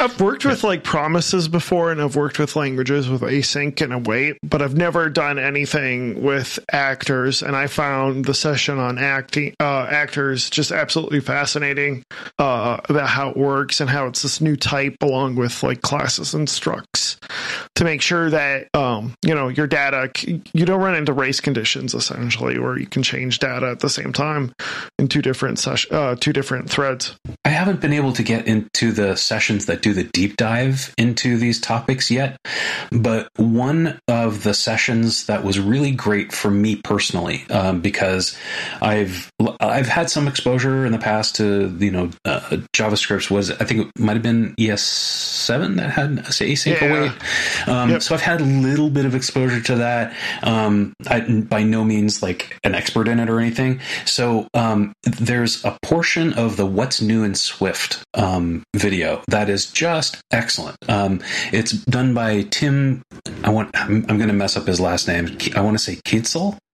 Yep. Yeah, Kitzel. Oh, I got it. Okay, cool. And that part, that part of that particular presentation was just great for me, because it went at a very nice pace and said, okay, this is what the async await portions mean, and then he talks about actors, and it was for me just a very nice kind of intro to it, and it really made me want to get and do the deep dive later.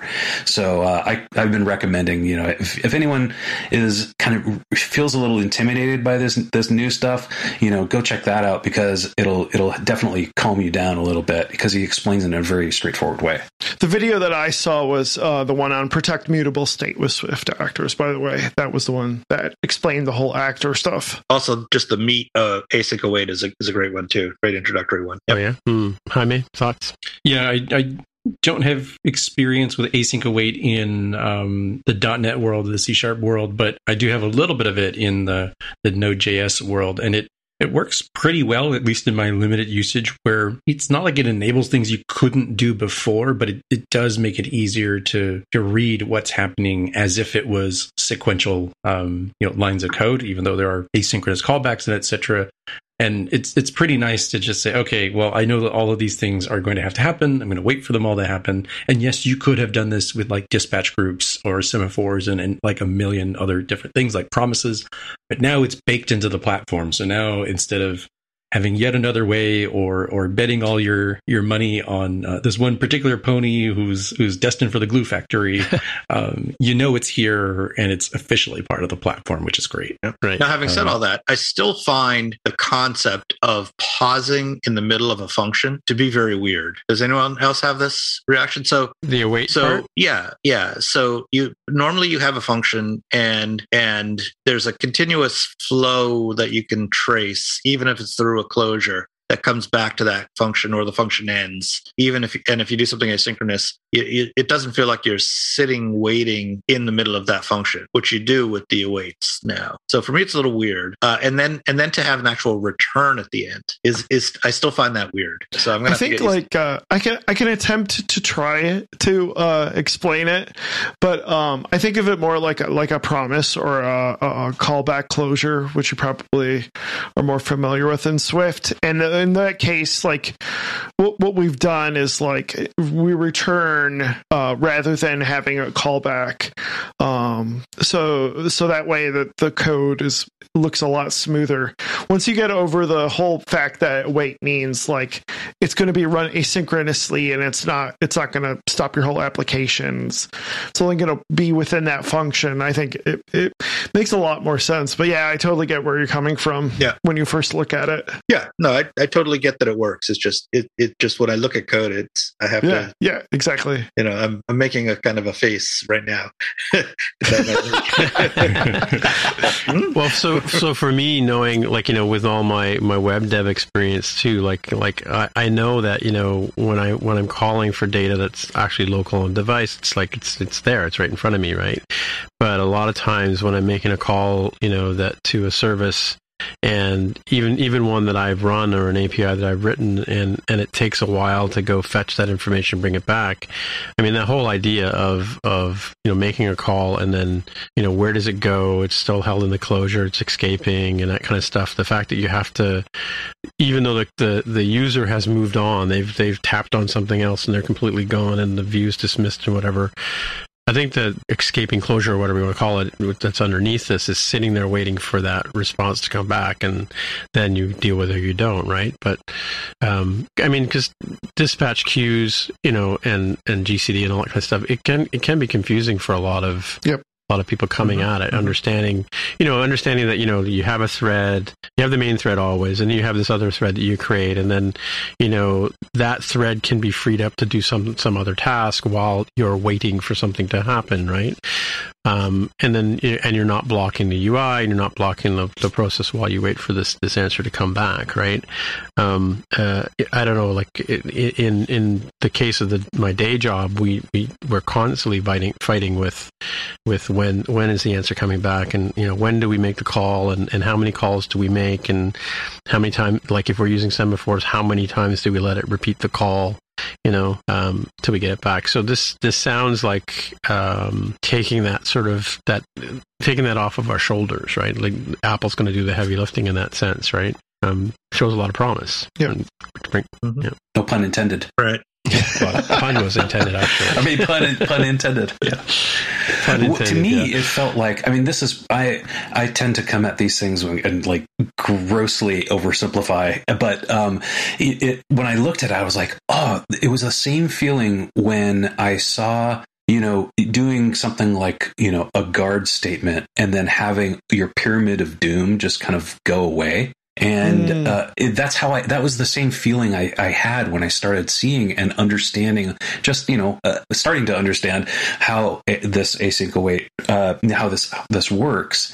To me, it felt very much like, oh, so all of those, the nested closures and and all of that gobbledygook, trying to manage all of that, it just kind of goes away, and then it theoretically goes away, and then and then you're left with a very nice structure that's easy to follow. And for me, it was super appealing, and I'm really looking forward to trying it out. Yeah, well, now we don't have to deal with the period of doom with closures, hopefully. So exactly, that's kind of what I was getting at, which is that pyramid of doom of the closure stuff kind of goes away, and it's a much more simple structure to read through. Now, the only downside is that if you need to support old versions of iOS, you won't be able to use any of this for a couple of years. Well, exactly. Yeah. I currently know a few dispatch semaphores I'm trying to wrestle with as we speak, right? Yeah, cue the sad trombone sound, because exactly. Yeah. That's my heart sank about that. Yeah, my heart sank when I heard that, because I'm in the same kind of thing. I just probably 6 months ago or something, when I guess people were kind of talking about async await and all this, and I was right in the middle of kind of a very complex dispatch group problem, and I was thinking, boy, I wish that was here now. And so it's here now, but I still have to wait maybe a year or so before we can. Is this part of Swift 5.5? I think what it is it's part of Swift 5.5. And since you can't install Swift 5.5, or at least most users, 99% of users, aren't going to install Swift 5.5 on their Big Sur or their iOS 14, you can't build an app because they won't have the runtime for it. So that's kind of my understanding. And as somebody who does a lot of like server-side Swift, we don't care, because you usually can just install or build using Swift 5.5 on a server. So that's not an issue. But on client machines where you can't just expect users to have Swift 5.5, you just can't build for those features. Right. That's a really good point to understand. Thank you for bringing that up, because that runtime needs to be on those operating systems. Right. So, yeah. And if we have that link to the forum post, but like a lot of people are like, well, I can install Java. I can install. Well, yeah, but nobody's gonna install Swift runtime 5.5 on their iOS 12 phone. It's just not going to happen ever. Right. Now, having said that, we're up to over 90% usage of iOS 14 in devices that are out there in the field right now. So maybe it won't be as long as we're all thinking. Maybe it'll only be a year or so before, for all practical purposes, you can migrate to it. Hopefully, that's the optimistic way of looking at it. And also think no old devices were dropped in iOS 14, so that's even better. Mm-hmm. Right. Yeah. iPhone 6 6S was dropped last time. 6S and SE, yeah. Those are the lowest ones, yeah? Yeah, SE first gen, I should say. Yeah. Right. To answer Mark's, the thing about it is I think the supporting older OSs, it depends on your customer base, right? Yep. Yeah, so some of us are not going to be doing this for a couple of years, but yeah. Sorry to steal your WWDC keynote talk there, Jaime, but no, this is. Can I just say test flight for the Mac? Can I just say that real quick? Very cool. Yeah, people are waiting for that one. We'd like to move on to the platform State of the Union, kind of rip through that. But so I know we've mentioned a couple of other talks. I do want to just give a hat tip to demystifying SwiftUI. I don't know if you guys have seen that one. Yeah, that was Mark's great. Been trying to explain to us about how views live, and it was a really good talk on if you're curious what goes on under the hood with SwiftUI. It was a very enlightening talk, in as much as WWDC talks are enlightening. But yeah, So should we move on to the platform State of the Union, Jaime? What do you think? Yeah, did you all catch anything in there that you think wasn't covered? It feels like they didn't give many surprises, I think. Again, given that the keynote is sort of more for like normal folks, and then the real developer show starts with the platform State of the Union. Well, I can hit the high points real quick, just so, because they did talk about Xcode Cloud, which we've covered. They talked about test flight on the Mac. They talked about crash logs being delivered in Xcode from the cloud thingy. Beta will be limited beta for now, and you have to apply for it, and the pricing will be in the fall, which we talked about. The music app is written in Swift. Swift UI or Swift? I can't remember what they said. Swift UI, the Maps app, the Photos app on Mac OS were all written in Swift UI. They didn't mention Shazam Kit. Did you guys know Shazam Kit in the talk? Yeah, there were a bunch of sessions on that. Yeah, I haven't watched any of them yet. I also want to point out that Shazam Kit is available on Android as well. Mm-hmm. Wow. As a proper AAR archive, which is interesting. That's interesting. Well, there was a few things like that, and I've mentioned this many times on the show, that for me, the reason why we have iPhones today is because Apple released iTunes on Windows, right? Yep. So that you could load up an iPod on a Windows device. So the more times they do that kind of stuff, cross-platform stuff, the wider the net's going to be. Yep. We talked about Swift UI and async await. Swift concurrency, that is. Actors and all that. Doxy? I don't know if they said that in the platform State of the Union. That's a big deal. Adding robust documentation via code. Was that for Swift Package Manager purposes? Do you know? Did you watch any talks on that yet? Yeah. I mean, I think it's based around a Swift package. But the idea is you can build robust documentation right within Xcode that's natively supported. So you don't need like a Jazzy or a Source Docs. It's all within Xcode, and it can be run either through Xcode or Xcode build. Right. Cool. They added some cool things into Swift UI. List, refreshable, and searchable are two things that they've added. Property wrapper modifiers.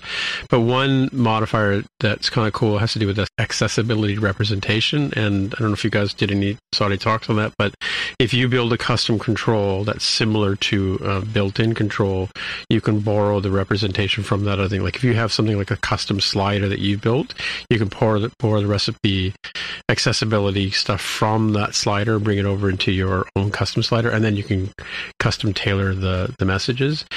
When they were talking in the keynote, I asked you guys on Slack, are they saying voice over router or what? But it actually is rotor, ROTER, and I don't know what it is. I watched the accessibility talk today, and I still don't know what it is. Also, Table is coming to Mac OS from Swift UI. Which one? Table, like an actual real table, not like a table view. With table columns and stuff like that. Yeah, that looked really cool. Yeah. They did talk about the playgrounds again. Swift Package Manager based format is what I have in my notes, or Package Manager. You can build projects, deep integration support for Swift UI, obviously. AR, we talked a bit about. Reality Kit for AR is a tool that's out there. USDZ or USDZ if you're in Canada files or output from that, as well as OBJs and something else didn't mention. I figured basically used for 3D printing. New compute APIs for Metal. Let's see, game controller support, which is for Jaime. Visual debugger for Metal. That's a big one. I think Focus. We talked about Focus widgets. Yeah, you're right. We have pretty much covered all of the things, right? Do you mind if I plug that I did a whole episode on the platform State of the Union? So, of course, yeah. We'll put a link in the show notes for that. Was that just recently? Oh, you just did that the other day? Yeah. I had Peter Witham on from Compile Swift on him. That was nice. An hour and a half of content. So if you want to hear me go on and on about it, feel free. Oh, and somebody posted here, accessibility router for me. Rotor. I had played around with it because I did a little bit of accessibility stuff, and then What is a rotor? What does it mean? I didn't get that. If you pull up the page that I put the link in there to, it's actually a on-screen device that you use to sort of fine-tune the way that VoiceOver works. And so there's that link. kind of talks about the rotor and what it's for and how it works. There is a new debugger too in accessibility. Accessibility testing on simulators. Oh, this thing. Okay, so it's an actual thing. Now that I see the photo, which we'll have the link in the show notes, Liz, you driving it home. It is in fact a rotor, and now I understand what they mean. They're not kidding. So what does it do? It's this little on-screen dial. You can turn it. Yeah, and it's a switchable dial that you can. Oh, and it'll go through and read each of the items. Is that the idea? Well, it says you can change the volume, speaking rate, move from one line to the next, and then other features. Oh, nice. Okay, cool. Options for navigating. Yeah, because they did talk in the accessibility talk about, like, imagine you have a screen full of content. Normally, VoiceOver reads from top to bottom or left to right. But this, you can say, play, push the buy now button would be the sort of the first thing that gets kind of announced, right? If that's the purpose of your UI, right? So that's kind of cool. All right. So I guess we can talk about some of the talks that we have enjoyed the last couple of days. What do you think? Yes? Anyway, I went and watched today I watched the Demystify Swift UI, which came out. Today is Wednesday as we record, June 9th. Really cool sort of talk about how a view is created and how it has an explicit identity or a structural identity depending on whether it's named or not. How the lifetime of that view. How I think Mark's kind of explained this before, but you have a view that's created, and then if you mutate that view or mutate an object on that view, another view is created, and then while Swift the compiler compares the two views to see if something's changed, and then it tosses the other view, and then a view model, you mean? Yeah, well, they call it a view, but and they have this @view builder thing, which is underneath the hood, which you can call yourself if you want, but it's basically a view builder is what's doing this sort of the heavy lifting there. And then they talked about how, if you have in an if statement, there's basically potentially two views get created, one in each of the two branches, right? And that's how, if a statement's true, it'll build a view from one part of the condition and otherwise from the other one. And that's where it sort of does the sort of view getting recreated kind of thing as you go through switches and conditions and that kind of stuff, right? So really enlightening talk. If I'm doing a real horrible job of explaining it, but definitely check it out. A couple of things I took out of this from big notes is like a view has a value and a view has an identity, but they're not the same thing.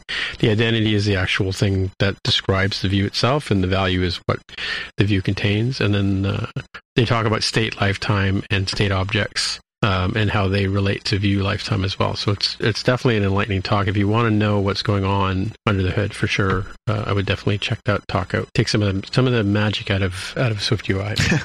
Yeah. Any other talks you guys thought that were good? So this is one that probably, I bet you not many people have actually watched it because it's... I bet you're going to say Foundation. Yes. You know me too well, Tim. That was one I looked at and explicitly did not download. I was like, there'll be nothing good. I was like, dang, Mark found something good. What's new in Foundation? Go back. Yeah, it's a great talk. Three really killer things in there. And now I just lost my notes. Here they are.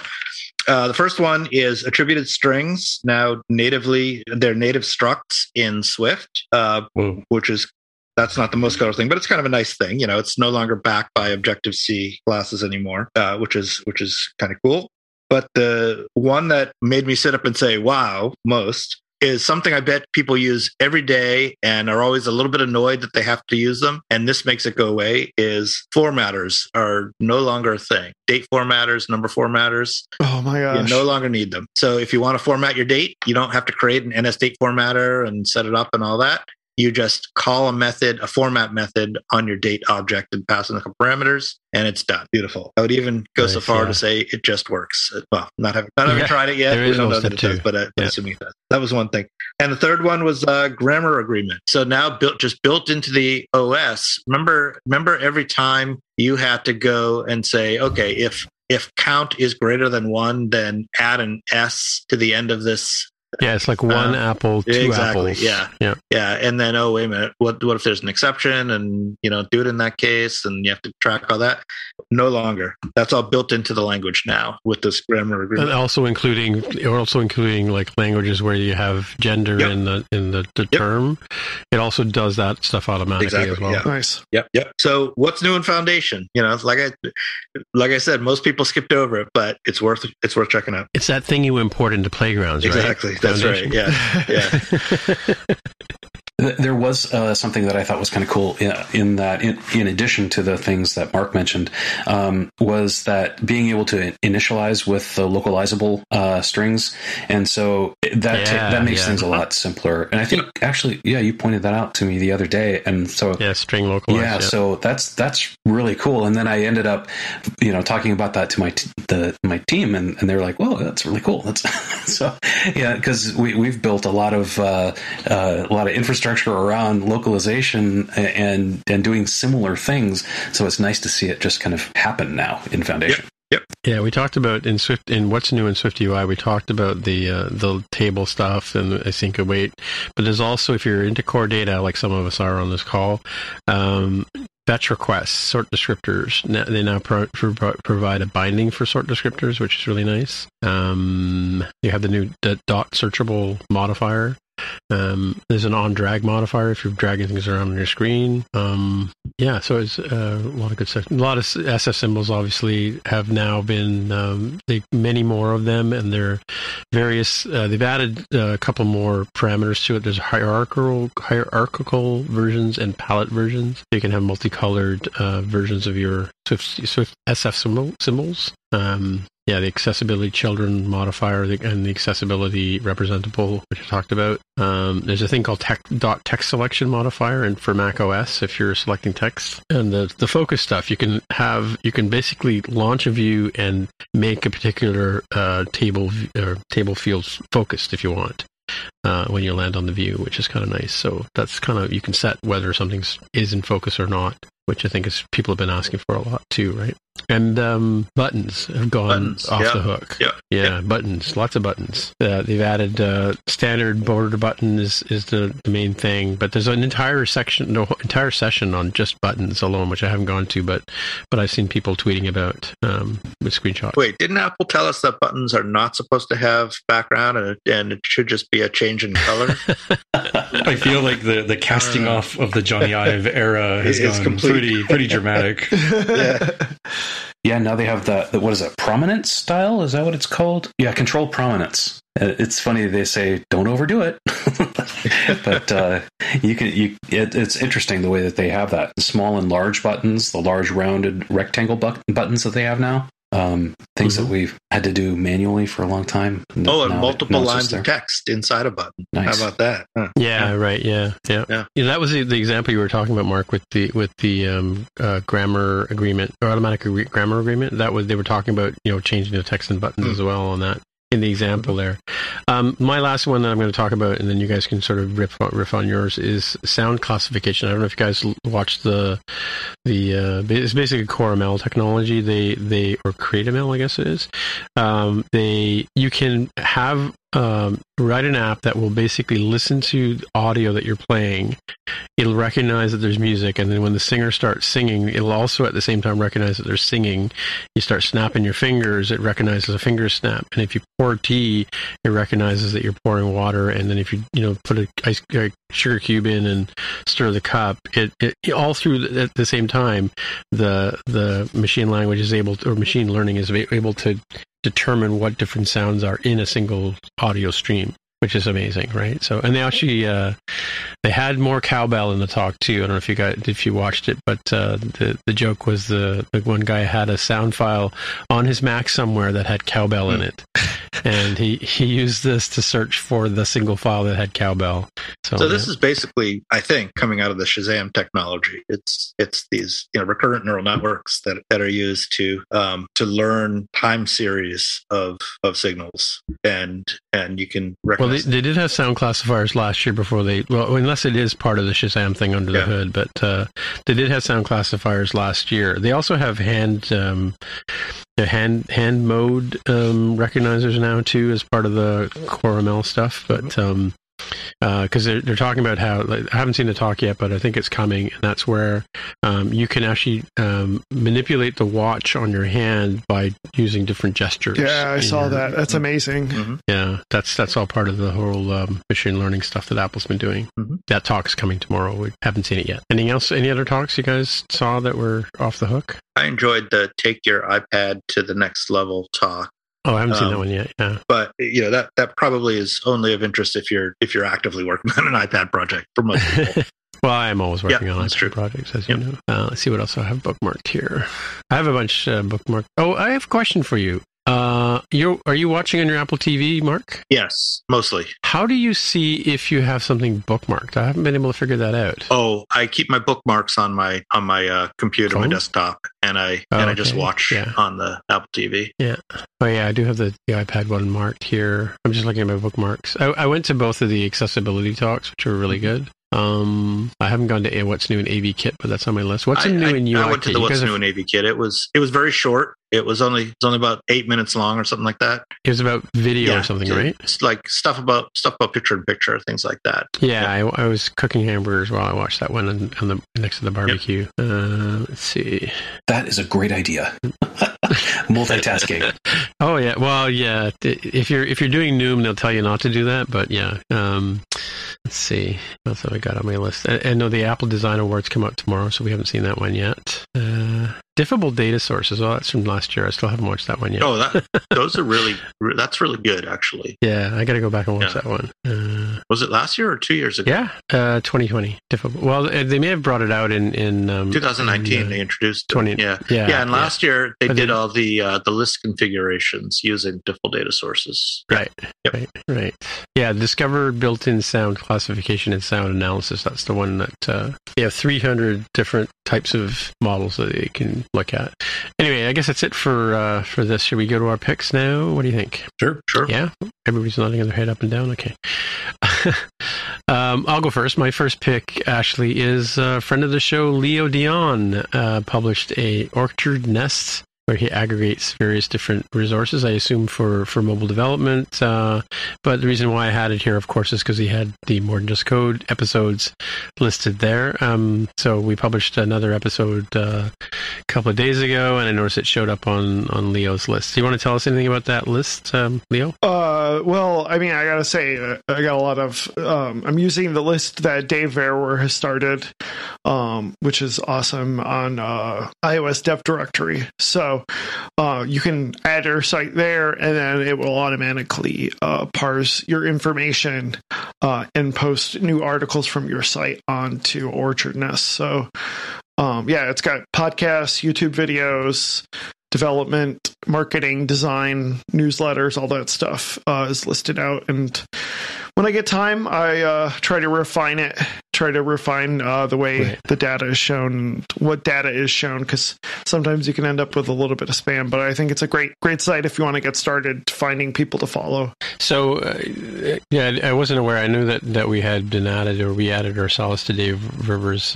list. But so he's providing the feed for you, kind of thing, or he has. If you go to add a site on Orchard Nest, it links to his iOS Dev Directory, which is just a massive JSON file of RSS feeds. Oh, nice. Okay, cool. Yeah. So. Oh, so it can add to it. Yeah. Yep. Yeah. If you just add a pull request on Dave's site, Dave's repo, you can add your own blog post, podcast, YouTube channel, whatever you have. Okay, so if we have a podcast and it's already there, and we start doing new episodes, it'll show up on your list? Yeah, it's all server-side Swift. It runs a job probably 3 times a day to update the RSS feed information. Yep. Nice. That's incentive. Yeah, exactly.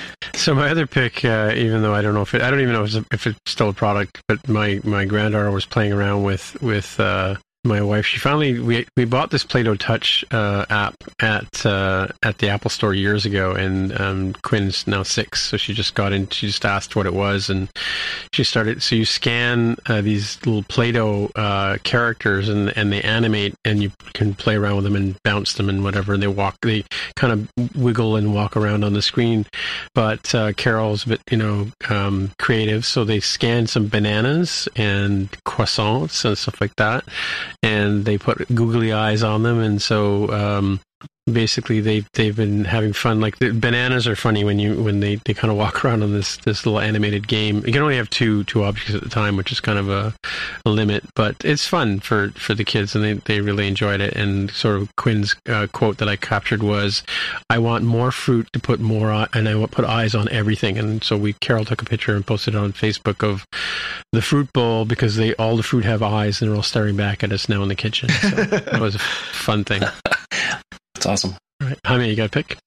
I do. So a pretty common thing to run into is, hey, I've got this, JSON object response that I've received from calling a RESTful API, and I don't know my way around it. And if you want to use, whether you're writing your own code, maybe for like a Swift playground, or if you're using some command line tools like JQ, it's kind of a hassle to sort of pick through and figure out, okay, how exactly do I get to this element that I want? And that's where this JSON selector generator at jsonselector.com is pretty handy. So I got a couple different options here. If you go to that link, you can click the blue button to see some example JSON that they have that you'll be unfamiliar with, but you can say, all right, let me go ahead and process that with the green button. And now when you say, I kind of want to see, how do I get to this address component's long name? So if you hover over it, you can click the value, and then it gives you in this text field, all right, if you wanted to call that specifically, the selector is results, the 0th object, address underscore components, the 0 object of that, and then long name. So this is the sort of thing you can plug into, again, like generator tools and stuff that'll let you slice and dice JSON. You could certainly write this in your code as well if you were using, keyed subscripts and etc. And I chose another link here for the Studio Ghibli API. So there's an API of all their films. And if you were wondering, like, how the heck do I get to, one of these particular ones? We'll have this link in the show notes for those of you to try it at home. And it's pretty handy. Like, it's one of those quality of life sorts of things that I'd like to see Xcode make as a native thing. Like, let me just throw this in here and have like a visual visual layout sort of thing of like, click that and then generate the code, in Swift in that case, to do this. Like, I could see where people could take this. It doesn't do that now, but you've got another little tool in the toolbox for when you're trying to slice and dice some JSON that you've never seen before. Cool. All right. Evan, you have a pick? Yeah, actually, I have a pick here. Many people who listen to this may have already been aware of this publication, but there's a book that has been written by, or it's in the process of being written by Jordan Morgan of SpenStack, or formerly of SpenStack. He sold it off. But the book is called A Best in Class iOS App, and it is just kind of a nice collection of sort of techniques and best practices and things that he's collected and written about in the past, and it's all going to be compiled in this one particular book. And the topics, he says, the 5 sections that are covered in this are, let me go over to this, are accessibility, design, user experience, and then iOS technologies and frameworks, and then what he calls tool belt expansion. So right now the book is in beta, and he's offering a bit of a discount. I kind of think it's a little pricey, but if you can business expense it, then maybe that's the way to do it. But he's giving a little bit of a discount now. It's like I think $80 US right now, and it'll ultimately be probably $100, I guess. So. But it seemed to me like it's going to provide some good value for app app developers, especially indies who are really looking to kind of do the best practices that we should do to make our apps, feel right in the ecosystem and that kind of thing. So I'm recommending it. I bought it, and right now I think he's only got like the first section kind of completed, but he's rolling out new parts bi-weekly. So it's just kind of like a beta program right now, and you get the updates as it goes, and it's going to be sort of a live publication, so that he's going to keep on adding to this as time goes on. And so I've enjoyed getting into it. I haven't gotten too deep into it, but I do know that other folks have read it as well and have given big thumbs up for it too. So it's fantastic. Nice. Agreed. Leo, do you have a pick? Yeah, sure. So we were speaking earlier about the chip shortages. There's a great video on YouTube by Wendover Productions about why there are now so many shortages, parentheses, it's not COVID. Well, it's partially COVID, if you watch the video, but it's not completely COVID. And just going over like the different manufacturing and supply chain issues that companies kind of put themselves in a difficult situation, the way they order things, and how COVID kind of screwed them over. Really great video that kind of explains supply chain management and making sure and just-in-time manufacturing and all that stuff. So I highly recommend checking that video out if you're interested in the current crisis in manufacturing we're experiencing right now. Cool, yeah, for sure. All right, well, I guess that's it for another episode. Hey, Jaime, if people want to get in touch with you, how would they get a hold of you? I'm on Twitter as @DevWithTheHair. And Mark, if people want to get in touch with you? Mark R at smapsoft.com. Right, and Leo, if people want to get in touch with you, where would they find you? Twitter at LeoGDion. And don't you have a podcast they could listen to? Yep. You can check out my podcast, EmpowerApps.show. Cool. And last but not least, Evan, how can people get in touch with you? You can go to Twitter and find me at Evans K Stone, and that's it. Sorry. Don't you have a podcast as well? Yes, I do. It's called iOS Dev Break. All right. You can find you on wherever you get your podcasts. So as I say every week, my name is Tim Mitra, TIMMITRA. On the Twitter machine is where you'll find me. So until next time, we'll say bye-bye. Bye. Bye-bye. This has been another episode of the More Than Just Code podcast. If you want to find out more about the show, you can visit the More Than Just Code website at mtjc.fireside.fm. There you can find a summary and show notes of each episode. We list links to the apps, code, and news that we mentioned on the show. If you like the podcast, tell your friends, leave a comment on the website, or write a review on iTunes. And please recommend us in your favorite podcatcher. All of these things help others find out about the show. We really appreciate your help with spreading the word. We're also on Twitter, Facebook, and Instagram. We'd love to hear from you, so use the hashtag AskMTJC and we may mention you on the show. Friends of the show can also join us on the podcast Slack channel. Once again, the podcast Twitter account is at @MTJC_podcast. Please consider supporting the show by pledging any amount on patreon.com/MTJC. Every dollar pledged helps a lot. Thanks for listening. We'll see you next time.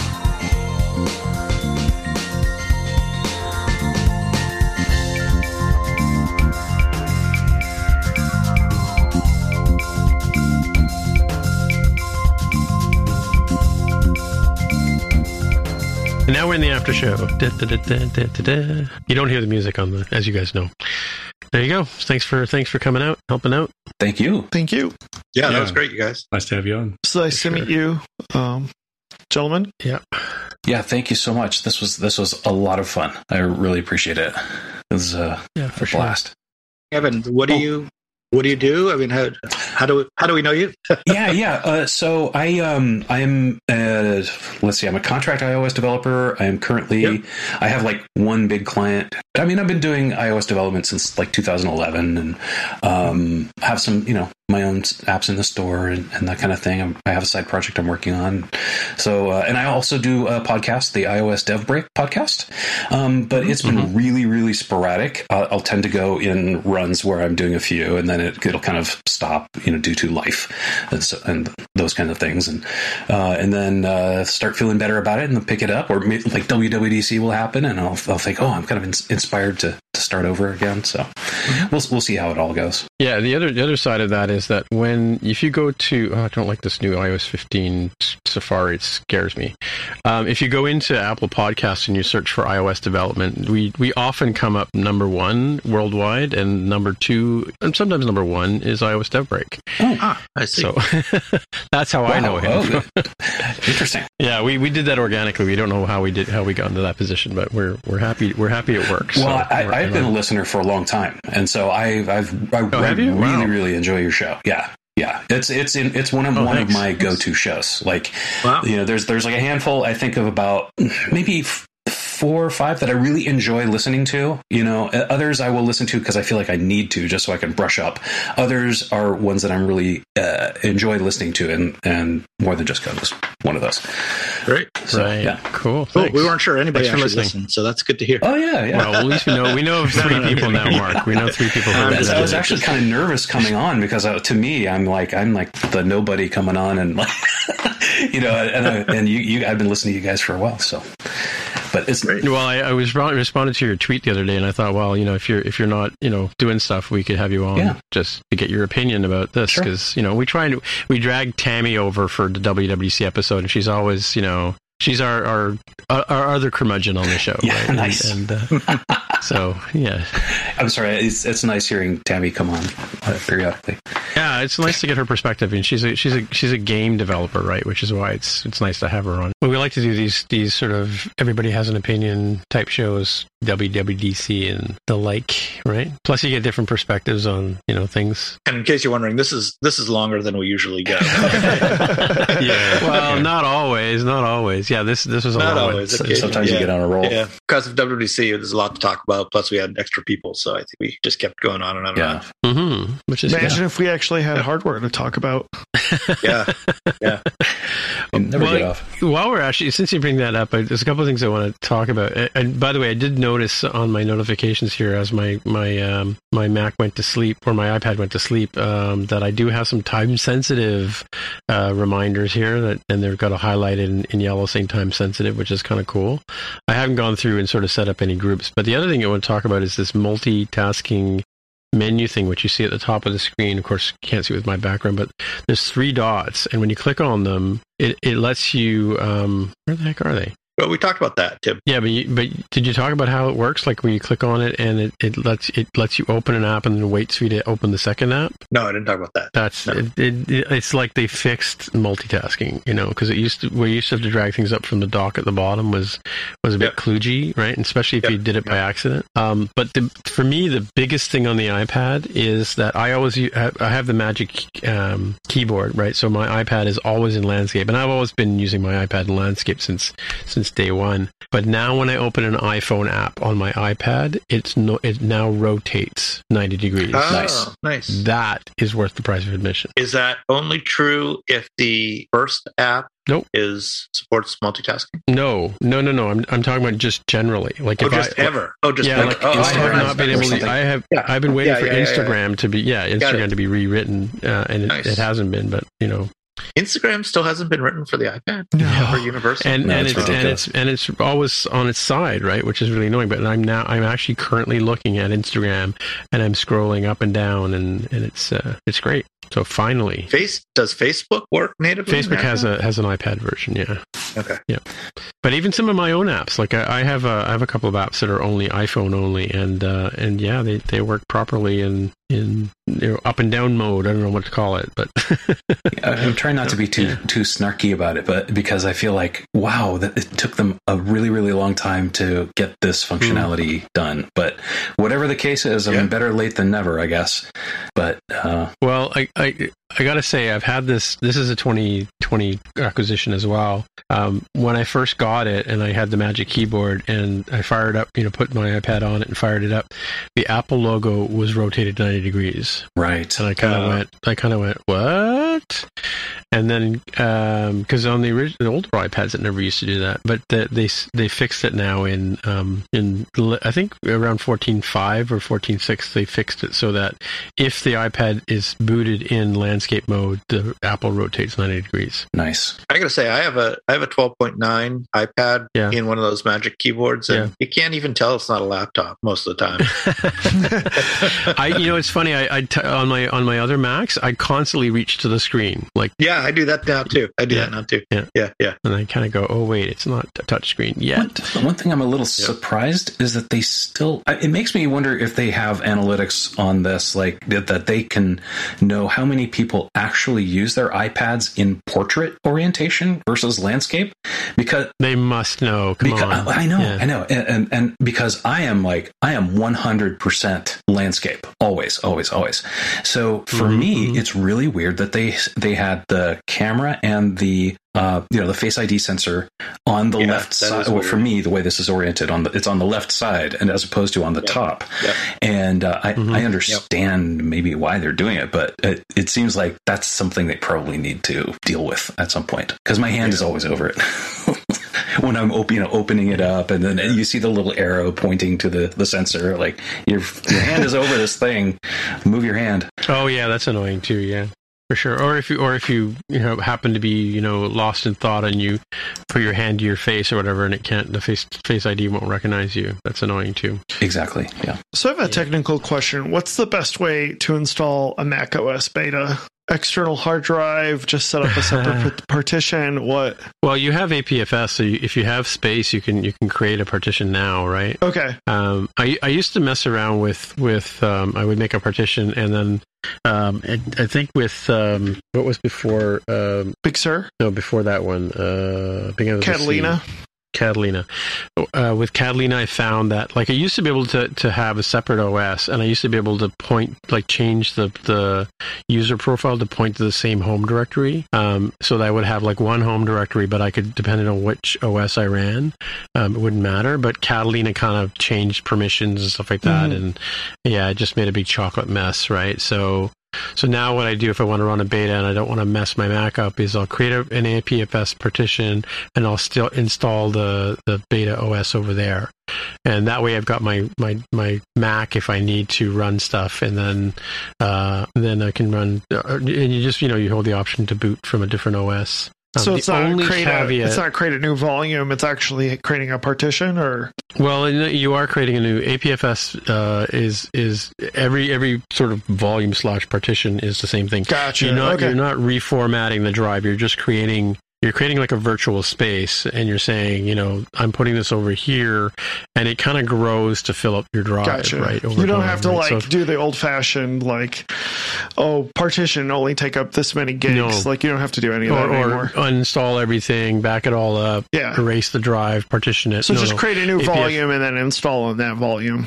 APFS, just go into disk. You can go into Disk Utility and just create a new APFS volume. Call it, Monterey or Jack or Cheese, and then because I did it on my external SSD, and I feel like I probably isn't necessary if I have the space. Yeah, there's a couple of things about that. Is that your SSD drive, first of all, doesn't use the there's a kind of tuning that Apple does on the internal SSDs. So it doesn't do that. I forget what they call it, but so if you run on an internal drive on a Mac, you get benefits of some of the hardware optimization that they've done. Running on an external through USB-C or whatever is going to be a little slower too, right? So it's like marginally, but there's an optimization. I forget what they call it, but let me see if I can remember if I open Disk Utility. Because they used to have a third-party tool that would do that sort of for me, depending on the kind of drive it was. Yeah, I'm looking at my Apple SSD here, my internal one. I have a container disk one, and inside of that is my Macintosh HD, and then the Macintosh HD data, which is the thing they added in Catalina. Right, and then you just create a third volume called Monterey. That's what I did. Under the container disk, you just go in there and you create a new, I've got a 2 terabyte drive.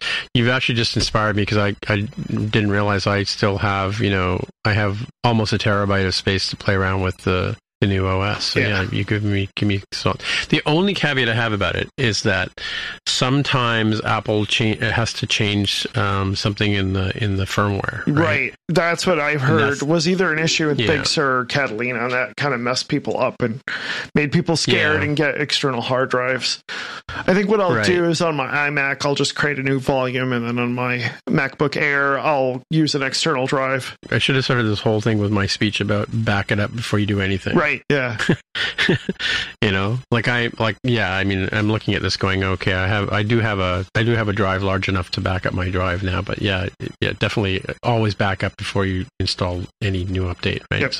So that would be the only thing because I do see on the internet people brick their iPad and they brick their phone or they brick their Mac. When they're trying these things out, but usually it's because they haven't, there was something wrong with the drive before they started, right? Yep. Which brings us to Clean My Mac from the fine folks over at SetApp, which I subscribe to. Are they SetApp. Still around? They're now on iOS, right? And there's tons of apps. Like I have I use FT. There's a bunch of apps that I use from them all the time now. But things like Ulysses and a few big names have come over to SetApp. But I think it's like I pay once a year now, I think, right? And but I can run Clean My Mac on you can have two Macs running with one subscription, and so I can unsubscribe one Mac and resubscribe the other one, and definitely it helps with optimizing things. But it's handy to have all that sort of shareware-y kind of those smaller apps to do different things. It's all good. Saul Goodman, which I think is where Saul Goodman got his name. It is, yeah. Final season should be coming up fairly soon. Yeah, really? So forget that's the one where he meets Walter White, right? It's got to be close to that, right? Well, he met Walter White in Breaking Bad, so it's but I mean, but the Breaking, or what's this show called? Better Call Saul. This is all predates, right? It's a prequel, right? Yeah, because has he met Tiny yet though? The big giant guy. Yes. Tiny's there Tuco, already. You mean? No. Huh? The big bodyguard guy that he had. Yeah. Oh, yeah, yes. Babineau. Yep. Yeah. Levon Babineau. Great show. And Mike Evertrout is a major character. Have you guys watched Mayor of Easton? No, I'm hearing it's good though. Oh man, it's amazing. Like let's put it this way: I have not seen a show that I would wait until Sunday at 10 p.m. and the first thing I do is watch that show in like years. And it's only 6 episodes long. Wow. It's really good. Yeah. Really good. Yeah, I don't know if you saw the Saturday Night Live spoof of it. It was on the Elon Musk episode. Yeah. The murder thing was something that we were thinking about during the show, and even in lieu of that, it was still pretty entertaining to watch. So I was impressed by the way they pronounce the word home. Yeah, the way they say ohms there's right. Like it's not home, it's whom, right? And they did a whole episode. I saw a thing on YouTube. I can't find it anymore, but where the whole cast talked about, like Siobhan, the daughter, the girl who plays the daughter, she's actually Australian, and then of course Kate Winslet is English, right? And Guy Pearce is Australian as well, right? So, but they all have this really interesting.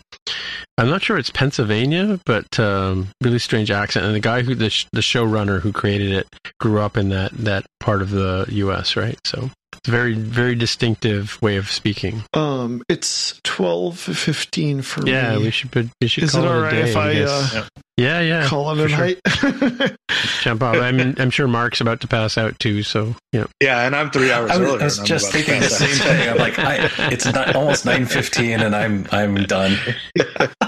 It's normally like that for us anyway. But yeah, this week has been just crazy off the hook, right? So like on Tuesday, Monday and Tuesday, I was just done. Yeah. Sure. Oh, I got a good long nap yesterday. Trust me. It's hard enough, and then you got 6 kids home from school, or 5 kids. Sorry. Oh, wow. Yeah. Yeah. Well, that's what you call homeschooling. All right, folks. Well, thanks for joining us on this show, and we'll talk to you guys later. Thank you. Thank you. All right, later. See ya. Bye. Okay. Bye. Bye.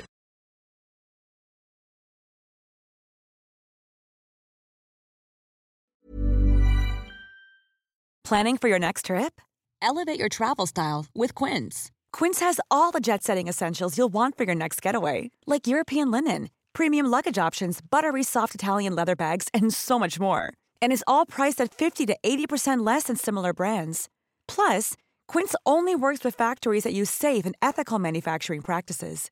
Pack your bags with high-quality essentials you'll be wearing for vacations to come with Quince. Go to quince.com/pack for free shipping and 365-day returns.